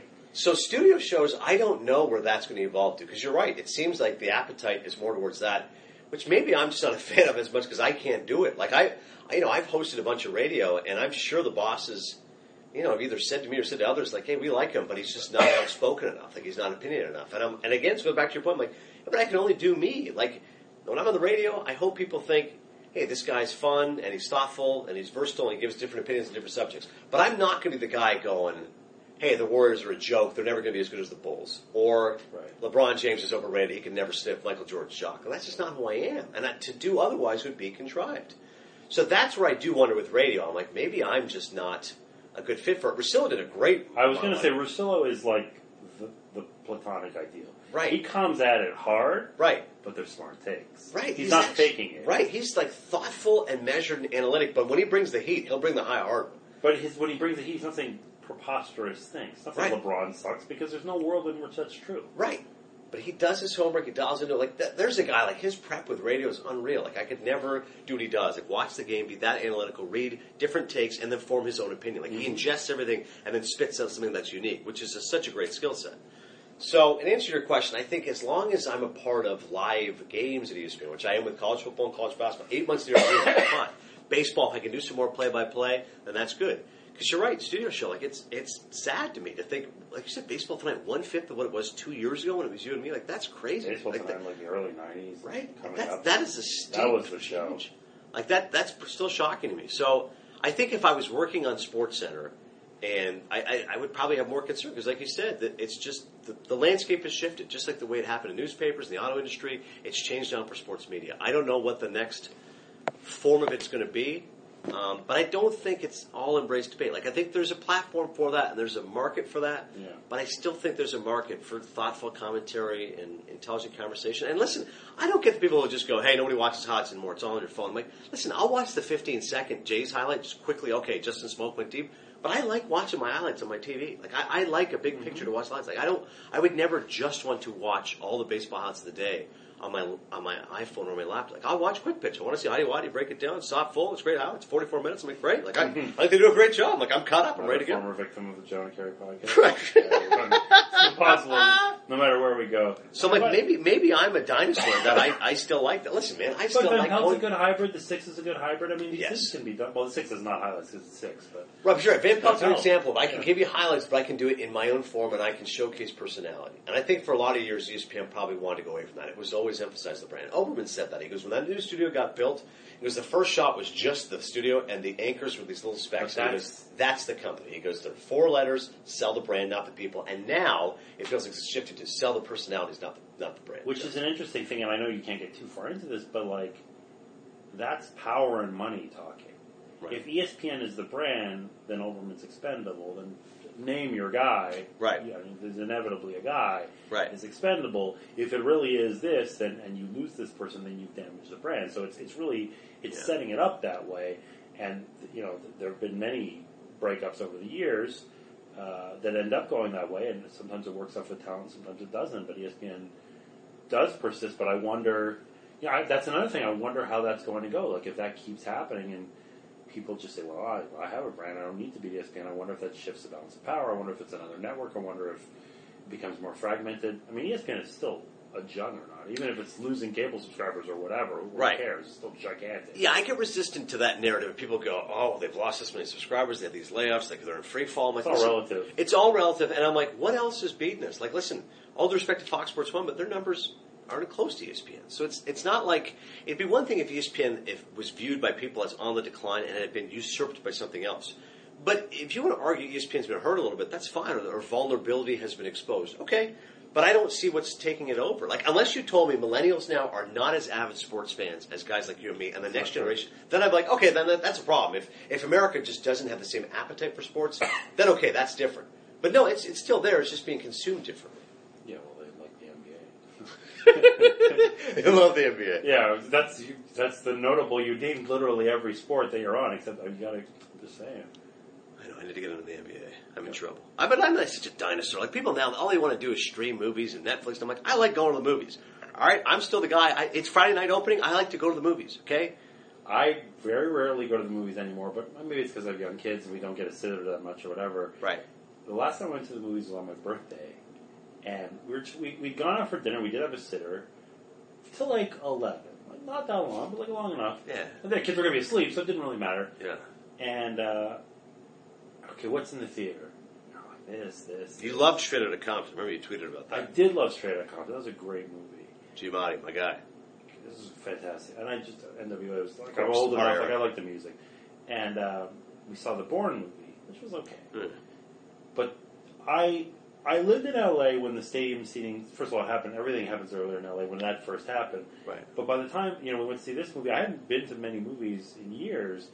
And this was like, like wood trim and like this, that, or the other. And it was a whole thing. And it was a Wednesday at like 8:30 and nobody was there.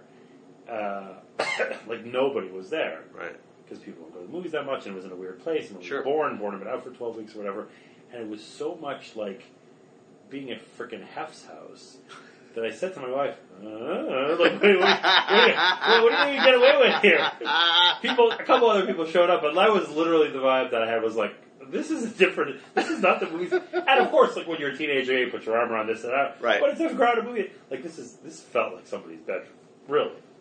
It is unique. I mean, it has evolved too. I'd love to go to a drive-in again. How many drive-ins did you guys go to as a family? We didn't go to many, but now I'd love to go just to try it out again. It might be awful. I'm like, what the hell is this? Like, why do people do this? But I'd love to do it again. And if you go, like we go on like family trips and stuff like that. So we were like driving through Central California, and like some random town. The smaller towns that have the drive-ins, I think it's great. Yeah, in California, my wife's from San Jose, and Eamon was like, it's warm. Right. Yeah, that's exactly. It's weather plays a big part in it. So 2 more. So what? I know that you're very much a live in the moment, that you're doing this, you're doing that, or whatever. Yeah. But you are now the guy at a top market, right, making your six figures. It's happened. Right. So what? You know, like, well, my lifelong ambition was to write for Sports Illustrated. Cool, that happened. Okay, now what? So what's your now what? Right, keep fooling them as long as I can. This is the ultimate dream.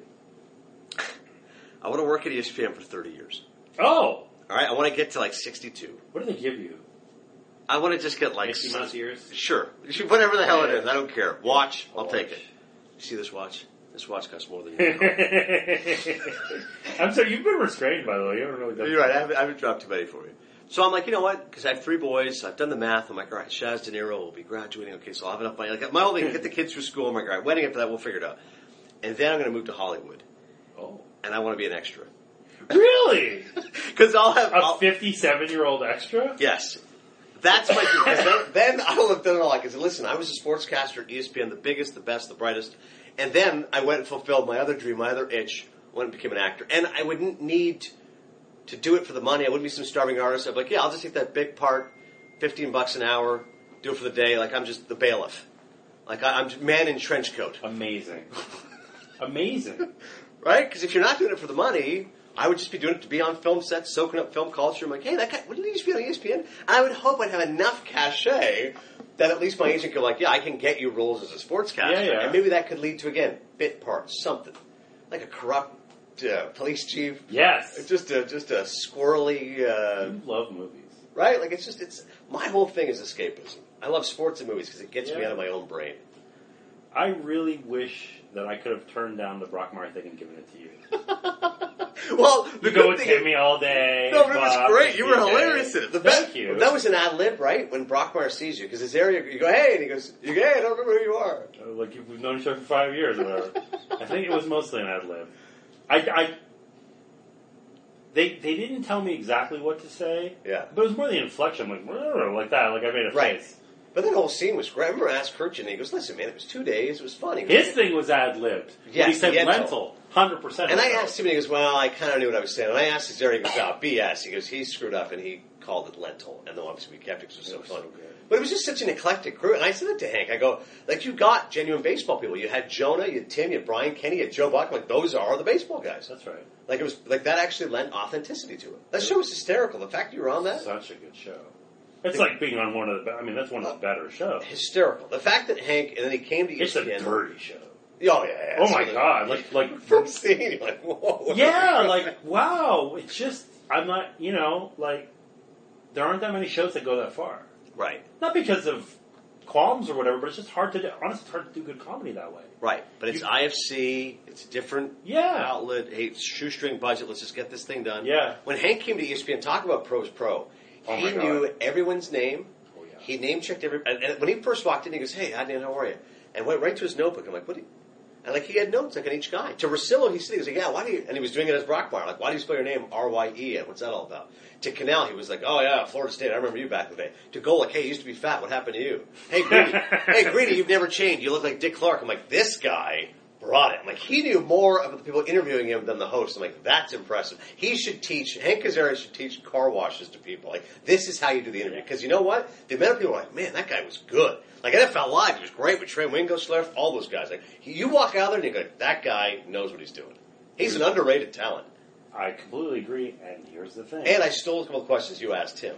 Because you asked him about Magic Time. I listened to your podcast where I interviewed him. Yeah. So then I asked him about Magic Lemon. Time, which he said, Lemon said every single time. He said under his breath, it was annoying, it was an OCD thing. And I also stole another question from you. I can't remember the Magic Time for sure. I wanted to talk Simpsons, and I wasn't sure how much, and then I heard yours, and you went into it a little bit, so I was like, all right, I can ask him about Apu. Yeah. My point to him was, I'm like, listen, I get some people don't like it, and this was your best point, now I remember it. Because you said, once you've done it, you can't change it. So at that time, if it was acceptable, now they go, the Apu thing. Yeah, and they go, hey, the accent is offensive. You can't go back now. That's how Apu talks. We got to stick with this thing. Yeah. And he told that story about Robin Williams doing that old Jewish guy. And he used to kind of bug me. But then I was like, you know what? There's other people playing Jews or doing Jewish accents that are more accurate. You know what I mean? There's Mandy Patinkin doing Yiddish theater or whatever. And he goes, get over it. And I said to him, I go, Hank, I thought you did a service to Indian Americans, South Asians, Pakistanis, etc. Because I'm like, we used to have a store. So I'm like, when I saw there was an Indian shopkeeper, I'm like, oh, that's like my dad. And I'm like, the accent was broad, maybe offensive to some, but I took it as a source of pride. That's the first brown character on network television. Like, we made it. We got one of our own here. Like, that's when you break through. Even if it's offensive, you go, no, there's one of us on there. There's representation. So I said to him, I always took it as a badge of honor. I love Apu. And I think he's one of the smarter characters in the show. He's hardworking, got like 10 kids. Yeah. And I think Hank was like genuinely touched. He was like, because I think he's taken a lot of heat at Poe. He has, and it's hard to not ask him that. Right. By the way, the thing about what you said about the notes and all that, yeah. Is Hank the most prepared person in the world because he wants people to like him and he wants to execute? Or is he just a sweetheart and the hardest? Who cares? It doesn't matter. That's a good point. It's the same thing. Right. Is he just selling Brockmire or is he just a good dude? Who cares? Same as Trudeau, same as anything else. It makes no difference. You came away with a positive impression of Hank that was earned because he tried hard. Did he try hard for cynical reasons? Did he try hard for... I believe it's genuine, but it makes no difference. Right. Just be good. Right. Just, it doesn't matter why you're good. You want to be good because you're rich? Be rich. Just be good. I gotta get on season 2. I think I made enough inroads with him when I was a kid. If there's anything, and this is my thing. I don't want to play me. I want to do like something, just like some depraved pervert or something like that. Would be great. Well, that's a higher honor than I liked playing myself or whatever. But yeah. No, he said. I asked him. I go, how? Because I go, these are all my buddies. How they do? Oh, they're all good. And he goes, right? It was incredible. Yeah, right. He goes, Buck's really good.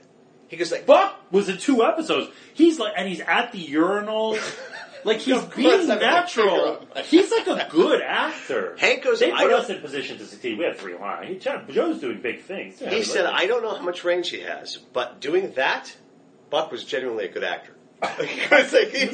Joe Buck could be an actor if he wanted to be. The whole scene when they're doing the fake fight thing, right? They did 72 takes or something. Each one was good. I watched them all. I was in the periphery of the scene. That's something Kirchen told me. He goes, you probably noticed this as well. He goes, Hank is doing like scene after scene, line after line of dialogue, but it never has to be one perfect take because they take part of one, take part of it. He goes, and he changes the dialogue. And they changes it to mix it up a little bit. I'll give you a different look here. I'll hit the inflection here. He goes, for us, he goes, it's just one take, and as long as you nail it, you're fine.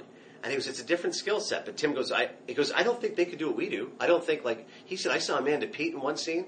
It was with Brian Kenny. She had to say the sabermetrics. She had a tough time doing it. And at one point, someone had to, hold up the card to do it. And credit to her, no vanity, whatever, just hold it up for me. I'll kind of cheat and I'll do it, whatever. And he goes, Tim was like, oh my God, how could you not know it? But they probably would have a tough time doing what we do. We'd have a tough time doing what they do. The pages of dialogue actors memorized, I have no idea how they do it. They did the 8 episodes in 20 days or something. Lightning pace. Stupid pace. She doesn't have time to dwell on there's no way. Right. She's going to carry the show. She's the second protagonist on the show. Right. Yeah. It's fascinating. It was really cool. All right, so now we've reached the end. We've reached the big moment where we have the Adnan Virk life tip. The Adnan Virk nugget of wisdom. The Adnan Virk that I meet you at a bar and you give me a coffee crisp. And I love my favorite part of this is when you use the preamble because you always go, it can be something fun or something light or if it's something serious, whatever you want it to be. Yeah, you always give to Rosenberg, it can be something fun, it can be light. Well, because I don't always want it to be when I was in the depths of hell and But most go serious, not many go light. Oh, I still love Trey Kirby with his Cinnabon at the airport. It's the best. I'm saying it almost on purpose to get something out of it, but I understand that people want to be genuine or whatever, and genuine often reflects as serious, and that's okay. Sure. Yeah. Learn people's names. Oh, yeah! Okay, it's the easiest thing. The amount of people I meet, they're like, what's that guy's name again? Hey, buddy, hey, dude. And I'm like, you know what? There's nothing wrong with asking. That's what I was going to ask you. What if you didn't ask the first time? You thought you had it, you didn't ask the first time, you see them, is it okay that's the second time? Is it okay that's the third time? At what point are you like, you're asking me on the 8th time? What are you doing? I have a lot of flaws. One of my better attributes is I'm very good with names. I am not. Yeah, you're not great. Joey Galloway and Danny Kelly, we do college football together. Every time Galloway would say, camera operator, what's his name? And he was always like, ask Adnan. One time I didn't know, and he was like, oh my God. He goes, wow. He goes, I can't believe we found it. He goes, Galloway would laugh. He goes, I go to the calf with you. It's ridiculous. He goes, every guy walking by, like, hey, Billy, hey, Jimmy, what's up? Hey, Steve, what's up? Yeah. And he goes, and I said, well, this is what it is. When you meet them, don't be so self-absorbed. Just look, Jonah. Repeat it in your head. Nice to meet you. Make eye contact. And try to remember one thing about them. Like John Fisher always makes fun of me. Fisher's always like, he goes, guy would walk in the green room and always be like, hey, Johnny, what's up? Oh, how about those Giants? Oh, crazy. Or, have some food, have some coffee. Because you know their name, you know their sports affiliation, you offer food, and that's guaranteed. That's all you need. And he goes, that's all I need. And he goes, but the fact you remember those things, God, this is such a good tip. That's enough to be likable. Because, God bless, I have some people like, I met somebody tonight. He was like, yeah, because your reputation in the industry is like, you're just a really nice guy. And I'm like, oh, well, thanks. But I'm like, I think it all comes down to just learning someone's name and learning one thing about them. That's it. And then the next time I meet them, I go, hey, remember you're a huge fan of this? They go, I remember that? I'm like, of course I do. How would I not know that? And, okay, so now back, if you forget, I did this recently, Mike and Mike, the social media guy walked in, I go, hey, I don't believe I've met. And, oh, by the way, here's another big one. Always say your name. Never assume they know who you are. Like, if I use they probably know the No. I walk up, hey, I'm sorry, I forgot your name. This is what I do. Hey, I'm sorry, I don't know if we've met. I'm Adnan. And then the one time the guy, this was recently on social media, Mike and Mike, he just goes, yeah, we met before. It's like Oliver or whatever. I'm like, oh, okay. And he kind of was like kind of make a face, and I was like, well, you know what? I could have not said it, and then just asked somebody else, handle the research, what's that guy's name again? And then said it. But I'm like, it's better to be upfront about it. There's nothing worse than if you're fighting to remember the guy's name and you're asking everybody else to know. Like, no, I'll just come out and ask. And I'll say, sorry, I forgot. Like if they said, oh, dude, we met last week. Like, I'm so sorry. I won't. And by the way, I will not forget it then because I'm so embarrassed and ashamed. There's nothing worse than forgetting the name, but there's nothing better than remembering the name. You see the look on the person's face. Remember Vincent Peale, Power of Positive Thinking. Of like his 10 things how to be well liked by people. One of them is remember people's names. There's no softer or no sweeter sound to a person than hearing their own name. The other thing is, when you do it that way, when you say, I'm Adnan, sorry. Right. Not always. If it's, right. Mike Schmidt or whatever, that's one thing. I don't know why I came up with Mike Schmidt. Mike Schmidt. But in the case, Mike Schmidt, if you're talking about a PA, yeah.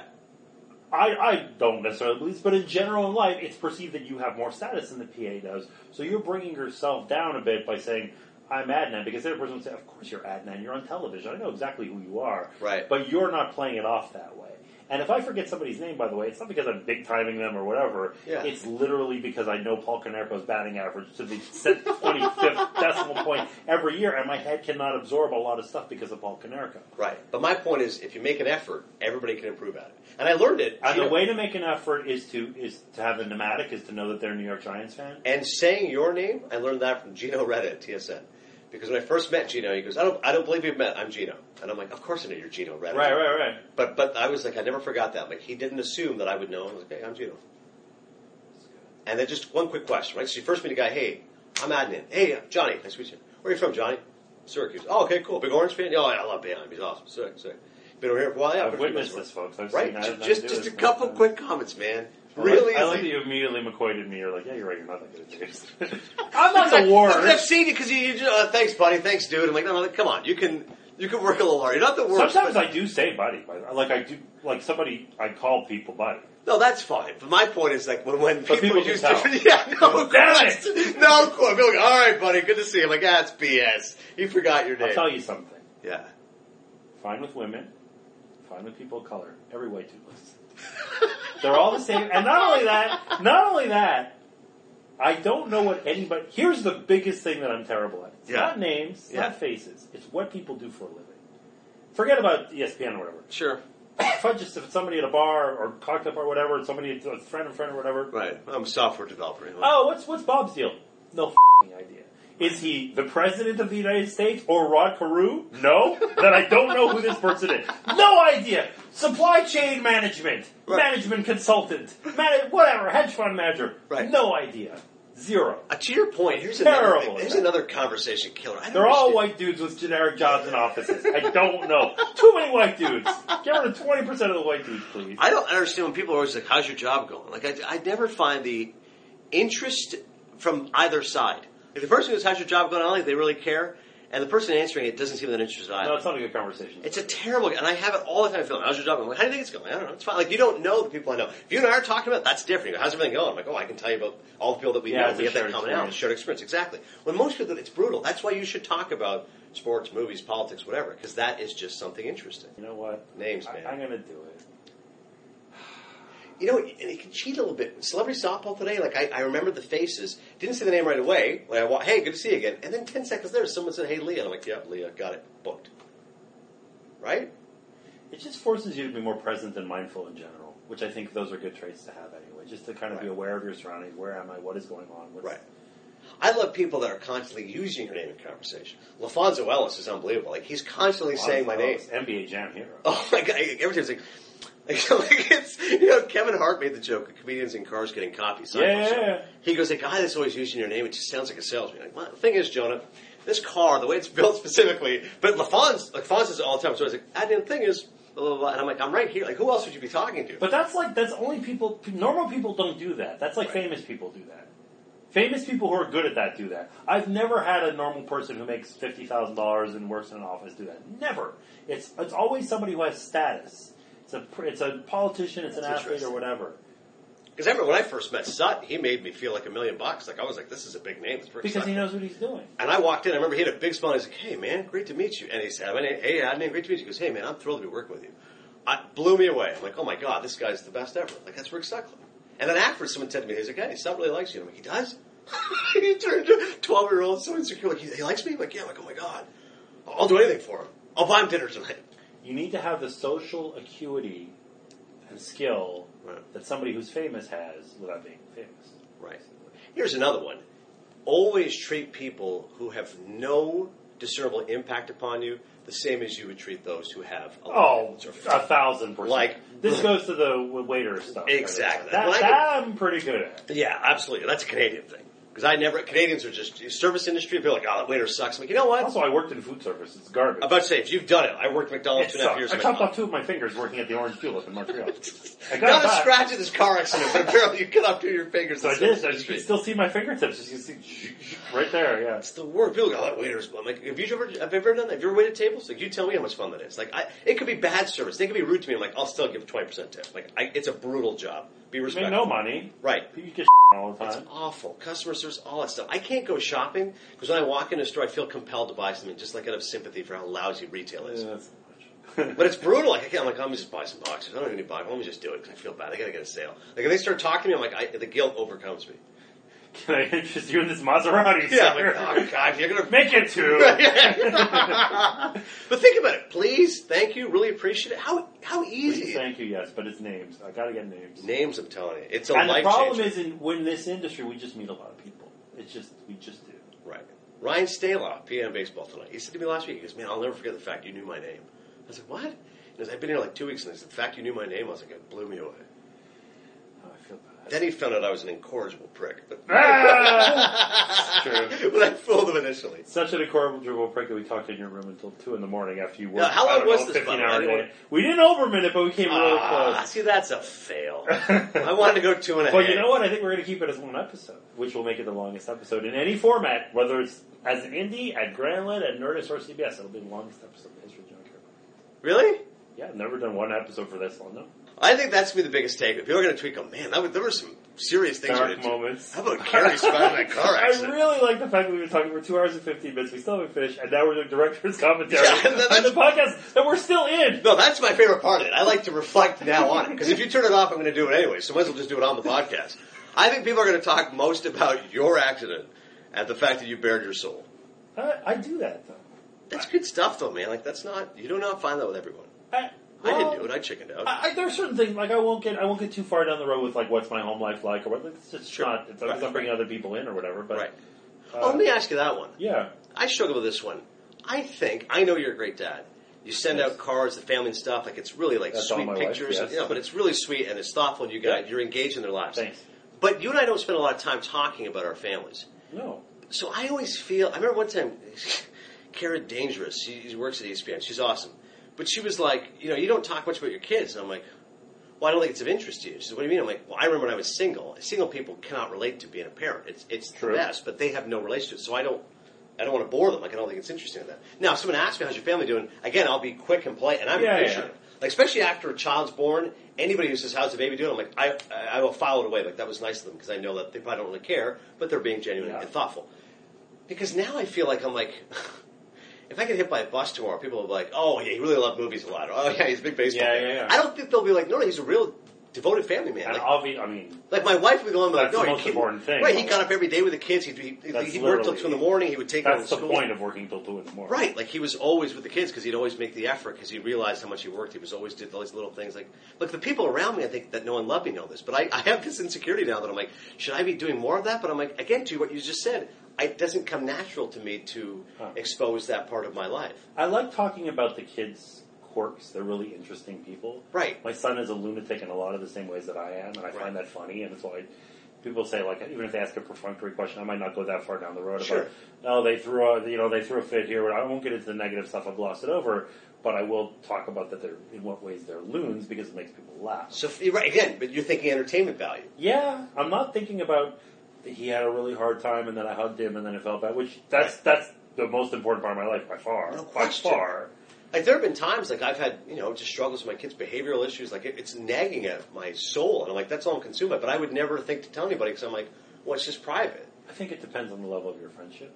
Right. But yeah, to your point about, I think if you mean like if opening up publicly, like they seem like I can open up as a media guy about you and I car do not accident. Tweet pictures of our kids. We're not saying tonight's never. Like never that stuff. No. Like we would never do that. And I'm like, people are like, well, why don't you? Like you should do that. I'm like, well, why? I don't.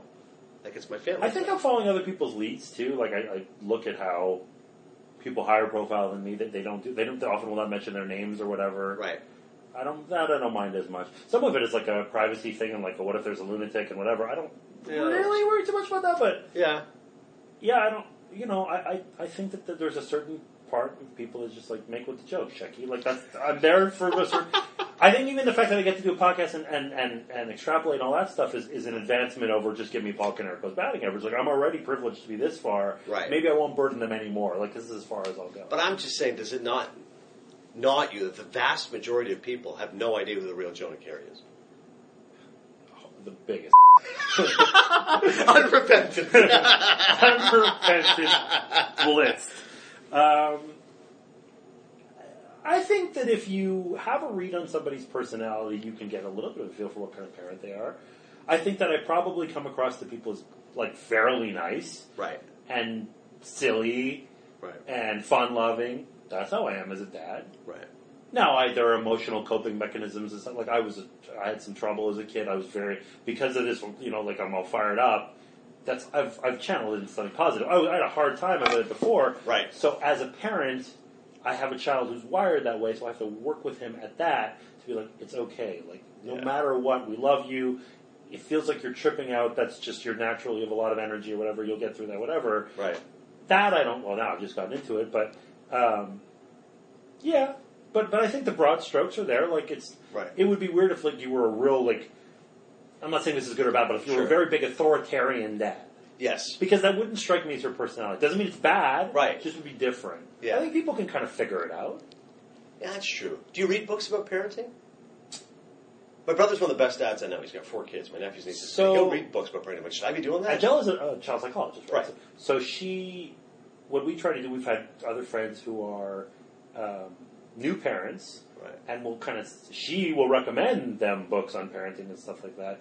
So oftentimes I've like when we were having ours, she read a bunch, and she's like, if you'd like to, you can take a look at this and that. So I'll take a look. Right. But I can't say that I'm doing it now. I think it was more. I think people have a tendency to do more with the baby stuff. Like what? Yes. I don't want to break this child. Not what are the coping mechanisms for dealing with a 12-year-old who's getting hormonal. I don't know that people read that much about that stuff. But I'm sure Angel would tell you. Like I see some studies. They go, well, like 90% of the child's personality or intelligence is formed by the time they're 5. And I'm like, oh my god. It's also genetic. Unless the environment is really bad, right? You're pretty much inheriting your temperament from whatever your combination of DNA. Yes, that kills me. Like, it's largely nature. God, like I'm impatient. I have a bad temper. Like when I was a kid, I had oh my god. I'm focusing on the negatives, but I'm like that breaks me up. There's nothing I can do. But you got over that stuff, and so will your kid. My kid might have some difficulties like I had, but they'll get over it and they'll be fine. One of the best attributes you said, best explanations of yourself you once said, I'll never forgot it because I'm like, I'm kind of like that too. And people would be shocked at you and me doing this. Yeah. You said, people just assume that I'm an extrovert because I talk a lot, but I actually talk a lot because I'm kind of shy. And I was like, that's a great, nobody would ever get that. I'm like, yeah, that totally makes sense. Because I'm like, I don't like when it's too quiet because I'm just like, I don't, maybe I'm talking too much to overcompensate. But at the same time, I'm not, people are always shocked. They're like, you're more introverted than I thought. I'm like, well, yeah. Like, two of my favorite things to do is watch a movie by myself in an empty theater, read a book. Like, I love doing that. I love reading books. I'm like, if I was this crazy extrovert, I love people. I love my family first, but I'm like, I love Jeffrey Tamer's book I read. He goes, I love being at a party with a lot of people and then being by myself. And I'm like, yeah, I love that. I feel very comfortable around people that I know to the point of like extreme extroversion. Yeah. If it's a place that I don't know where to go. Like right. I don't, and like when people ask me what I do in that situation, and I'm like, don't really know people. I'm like, I'm a writer. What do you do? I do some stuff. Like I don't really talk about it. Right. So like that's anathema to me to be like one of these social parties and gatherings. Like, I can't do that crap. What do you mean? You're on TV. You're talking. I'm like, no, I don't want to do that stuff. But if I'm like, people I know, my buddies, you're right. Then family, of course. Then it's no. But even if it's like an event, like if it's an event where I have to be on, I'm very good at being on. Yeah, like that's the pitch talks kind of thing, like me and Azaria on the stage, and that's flip the switch. Come up to you that's after. No yeah. I might do it for 6 hours. But Todd Grisham once said to me, he goes, I'm great in front of 500 people, but if it's 5 people, I struggle. That's right. And I think that I can 20 people would be the number, but yeah, for me anyway. But yeah, that's right. Right, larger group, like I can play with a crowd, blah, blah, blah, but like it's 2 or 3 people, I'm like, oh God, this is awful. Chris Hardwick, I mean, my former boss, he's an extreme introvert. Right. You know, theaters, arenas, he's on television, hosts gigantic shows. Extreme introvert. Extreme. And people don't get that. They go, no, if you're on TV, you've got to be like this. I'm like, no, I don't know. I never understood that. It's not an act. It's just tapping into a different part of your personality. Right. For maybe some people it is an act. But I worry for some people if you start to lose your identity a little bit. You're like, I'm supposed to act like this, so I still act like that, but I don't actually. I'm not that. You become a thing rather than a person. This is a bizarre conversation. Who the hell is still listening to this? If you're still listening, you get Jonah's Expos book, which is awesome. Whoa, free autograph. Wait a minute. I didn't agree to this. The funniest question when I ask you is, so where can people find your work? Fox Sports. Oh, yeah. Well, there's nothing offends you more when people are like, yeah, I don't see you much. I'm like, what? I'm on all the time. Like, God, that's one thing you shouldn't be able to. Just please subscribe to my podcast. I love it.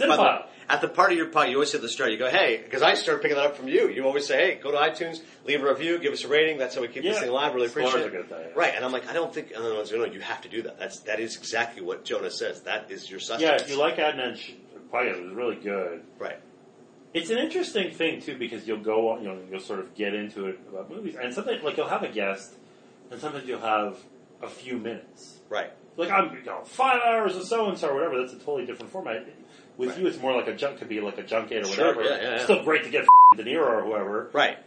But that's an interesting challenge to like really try to tease out meaning out of 8 minutes. Right. When nobody else is even trying. But it goes back to what you were saying about storytelling and like finding the right word, whatever. I'm like, I'd rather go with stuff that they are not expecting. Like Billy Bob Thornton and I'm like, yeah, I can ask him about Bad Santa 2, and I love the original Bad Santa. Sure, yeah. But I'm like, we went into Sling Blade, which is, I think most people have seen Sling Blade. I like them. Fried chicken and taters. But I went into The Man Who Wasn't There. I go, I love that. That's a great movie. And Billy Bob, Jonah, opened up, was like, he goes, that's actually my favorite performance. Nice! And I'm like, now I got him. Because now we're on the same wavelength. I go, you're incredible. But you're not... Well, you are trying, you're not trying. I'm trying to impress him a little bit. But you legitimately love The Man Who Wasn't There. No doubt. You couldn't do it if it wasn't genuine to you. Right. Because I go, that character is so taciturn. Like, you're the barber. You're just reacting to everybody. I'm like, how do you do that? Yeah. And he was like, what I do is when we call cut, I'm just constantly yapping and extroverting. Oh, interesting. And then when the Coens call action, I go back to being just this recessive guy. I don't understand. Go watch The Man Who Wasn't There. It's a great movie. I don't understand Daniel Day-Lewis and guys who are like, how do you live that? Yeah, he's incredible. You live like Lincoln for a year. You become tall. When he did Bill the Butcher, DiCaprio's, it was nuts. Oh my God, dude. Because I see him at the gym and I'd be like, can I talk to him? I'm like, no, you couldn't. Yeah, okay, we kind of look at me like, it's like Kershaw pitching if he was pitching every day. Like, stay away. Amsterdam, I'm New York. I love gangs in New York. You're the best, buddy. I have never... There have been other guests that like we tried to get together, we haven't. Josh Duhamel, great. Spaceman. Oh, yeah, well, thanks. That's a good movie. Yeah. They cast me as, quote, Montreal beat writer. That was great. Big stress. That's literally what it is in the credits. Right. But we've been meaning to do this for, like, there's never been anybody else where it was we tried and we just haven't. Right. You were like, I'll take a flight to Hartford to do this. I'm like, no, dude. I'm like, we'll meet at some point. Yeah. So I'm glad, and listen, I know that you're talking about like the devices, about like I know people's names. You are truly one of the good guys. No, I appreciate it. There's no question about it, and you're one of the talented guys in the industry. Well, you're not the top 5 people who are talented. No way. But there is workmanlike. It's both. It's. I think that you find that mix of what you're good at and you work at it, and it's impressive, and you deserve all the success in the world, buddy. That's nice of you to say, man. You also make it look effortless. I try my best, I guess. Nobody's waving the flag more than you. Poutine on me. Thanks, man. Thanks, Joe.